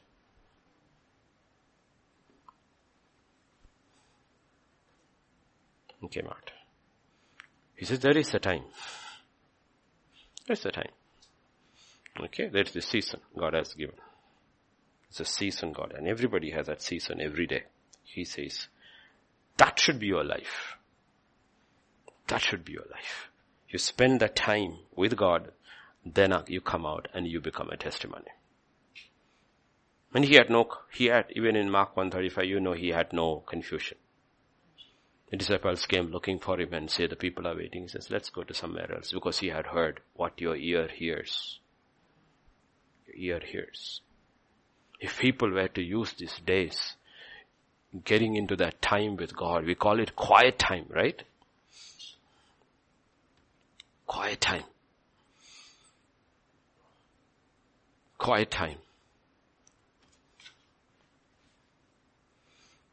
In 10:32, same chapter, Matthew 10:32.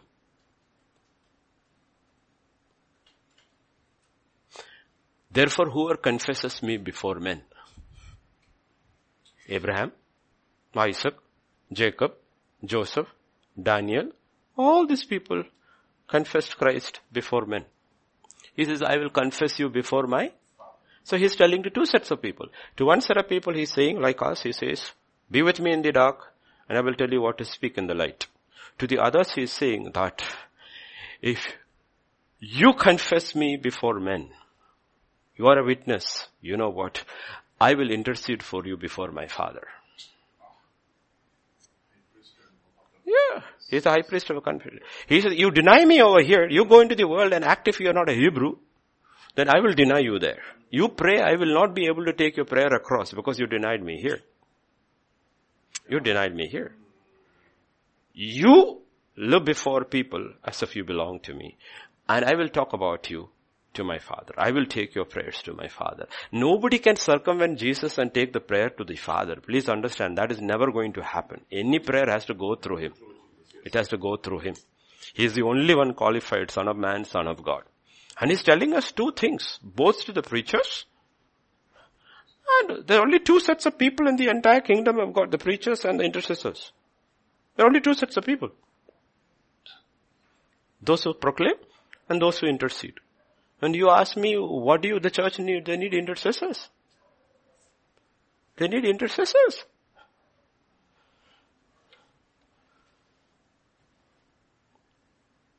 Everyone is called to watch and pray, but very few are called to teach.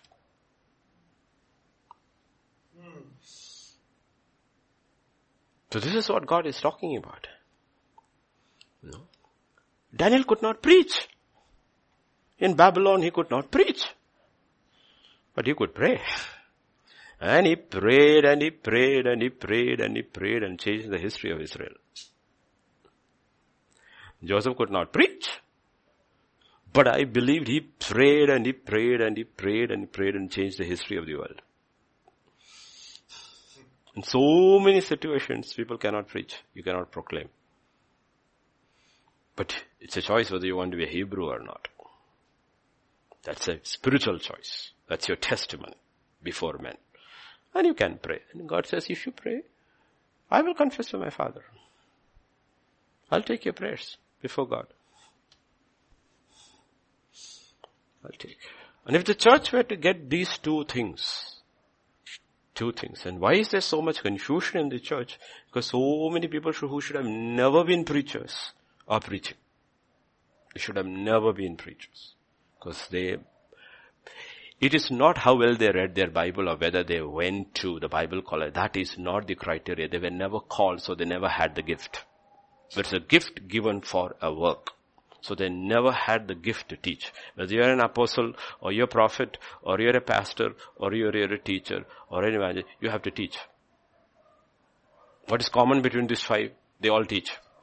And that's the part of the gifting. Part of the gifting. Because this is the work of God. So it has to be the power of God and the gifting of God.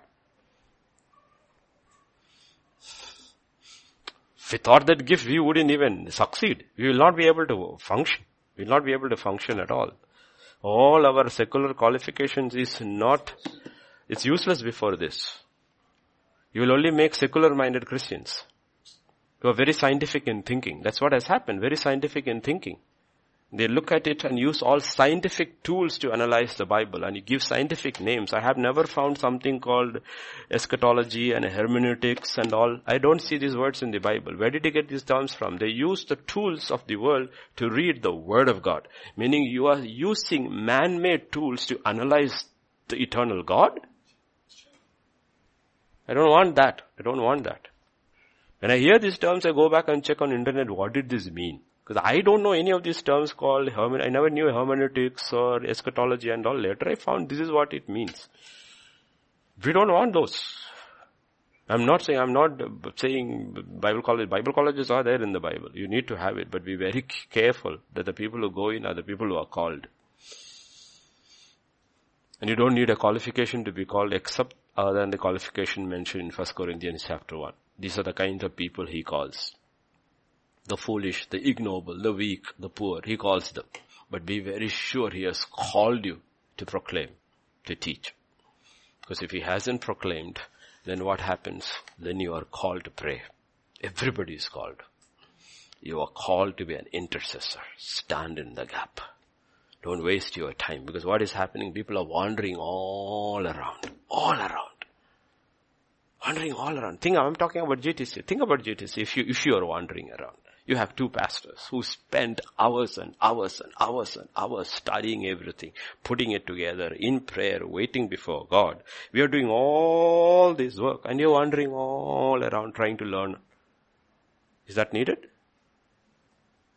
I'm not saying you shouldn't do your personal studies. I'm talking about wandering over the internet, listening to everybody. It only creates more confusion. Only creates more confusion in your minds. Total confusion in your mind. If you are stuck in some dead church where the pastor doesn't study, doesn't preach, gives you a 10-minute sermon, then search. Then search. I understand that. Then after, if you don't have to search, you pray, God will say, get out. You'll die there. I'm not talking about that. I'm talking about don't waste it. My burden is at this time also will be wasted. This time also will go. People will not come out the way they should come out. A church that emerges which has learned to pray. A praying church. A serving church. Then in these 25-30 days, couple of 1 or 2 teachers arises, we are blessed. We are blessed. Because in that darkness, you understand this is your calling and you receive a gifting and you come out. Then it is a blessing. But other than that, everybody is called to pray. Even the new ones, I hear the testimony of new ones who got saved last week and all. 5 hours in prayer. Every day. And I hear that I'm tickled pink because if they had said they've been preaching for 5 hours, I would have got mad with them. I'm so happy because they're saying we are praying and praying and praying and praying and praying. And when did he get saved? A week back. What are you doing? Praying. So you already heard. You heard clarity. You heard. You heard. You heard. Awesome. You heard. Just get in your prayer closet and start praying. When you start praying and surrender your body, the Bible is very clear. God will pray through you. He will pray through you. He's just looking for people who will pray and He will start praying through you. He's looking for surrender. Will you first surrender to my will before I can use you? Like I said, when I realized I've been called to preach, I didn't know but when I came behind the pulpit, when I started preaching, I realized I have a gift and it is working. And from that day till today, it is working. It is working. No? So we don't struggle. Why?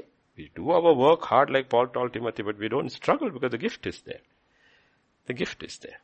No, we don't struggle because the gift is there. The gift works. Now Moses without the rod is terrible. What will he do? Hit the rock with his hand? No. He needs a rod. No, he needs a rod. That is his gifting. In the same way, everybody has been called to pray. And when you start praying, that is universal to the church. Everybody was told.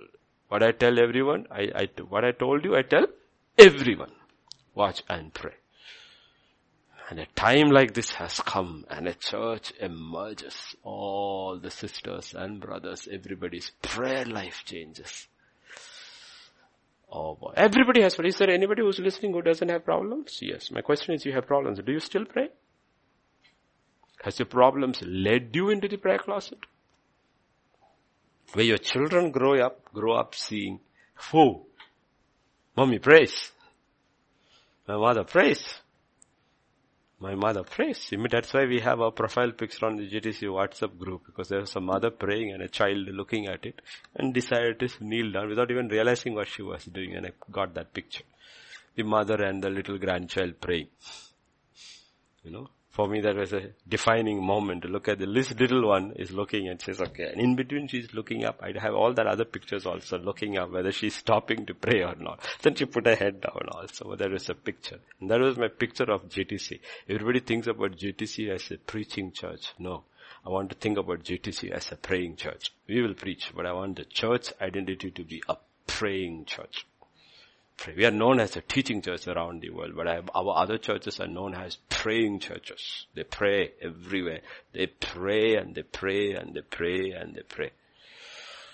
So let our identity change. We are Hebrews. We are intercessors. We have a testimony with God. Therefore we have a testimony before man. And our testimony before God is that we intercede. And Abraham stood there and he interceded. Changed the destiny of his nephew did not even know. God remembered. The angels did not tell, do you know why you are getting out? Because of, they didn't tell him anything. But God heard his prayer. Yet Lot was right there. And he couldn't bring any change because he had no prayer life. No prayer life at all. So you want to change the world? You want to see an end time harvest? Your prayer life has to change. Stop wandering like Cain all over the internet. That's the problem. Free time, high-speed internet, and a laptop. 3 things that can destroy you during this free time. No. Stop. Pray. Get into your closets and pray. Fast a meal. Anyway, all are becoming round and round during this lockdown. Fast a meal. Okay, when the church finally meets in May, will I recognize you? Okay, so this thing, all nice, round, golu church should not emerge. Fast one meal. Pray. Intercede. Remember, all the children come to me. I will ask them what the parents were doing at home. I will know your secrets. They tell me everything. Okay. Okay. Was your father and mother praying at home? I will ask. Okay, so let's pray now. Father, we just come to you this evening. We just thank you. We look at the lives of your people, Lord, and we see our lives reflected in them. Either in the eyes of Abraham we see ourselves, or in the eyes of Lot we see ourselves. I pray, Father, let the faith of Abraham become our faith and not the compromise of Lot. Let the perseverance of Joseph become our life and not the compromise of Saul or Samson or Lot.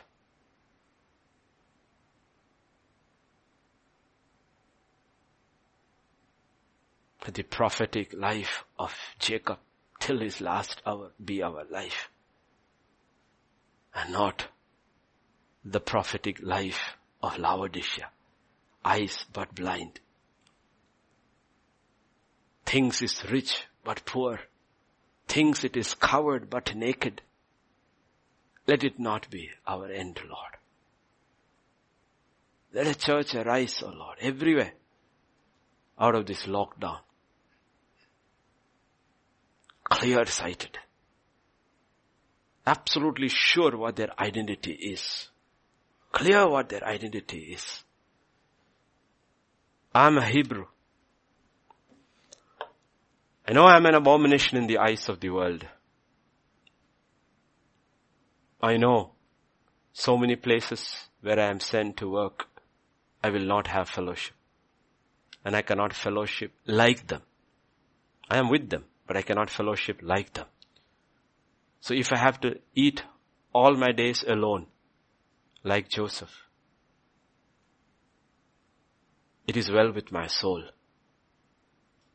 Abomination in the eyes of Egypt, but precious in the sight of the Lord. I pray every believer will have a dual testimony. For Christ himself was despised of all men, not approved. If that's the price your people have to pay for pursuing holiness, I pray they will be willing to pay that price. That they are God pleasers and not people pleasers. If the laws of the world are changed to stop your people from praying, yet we'll open our windows with clarity and pray.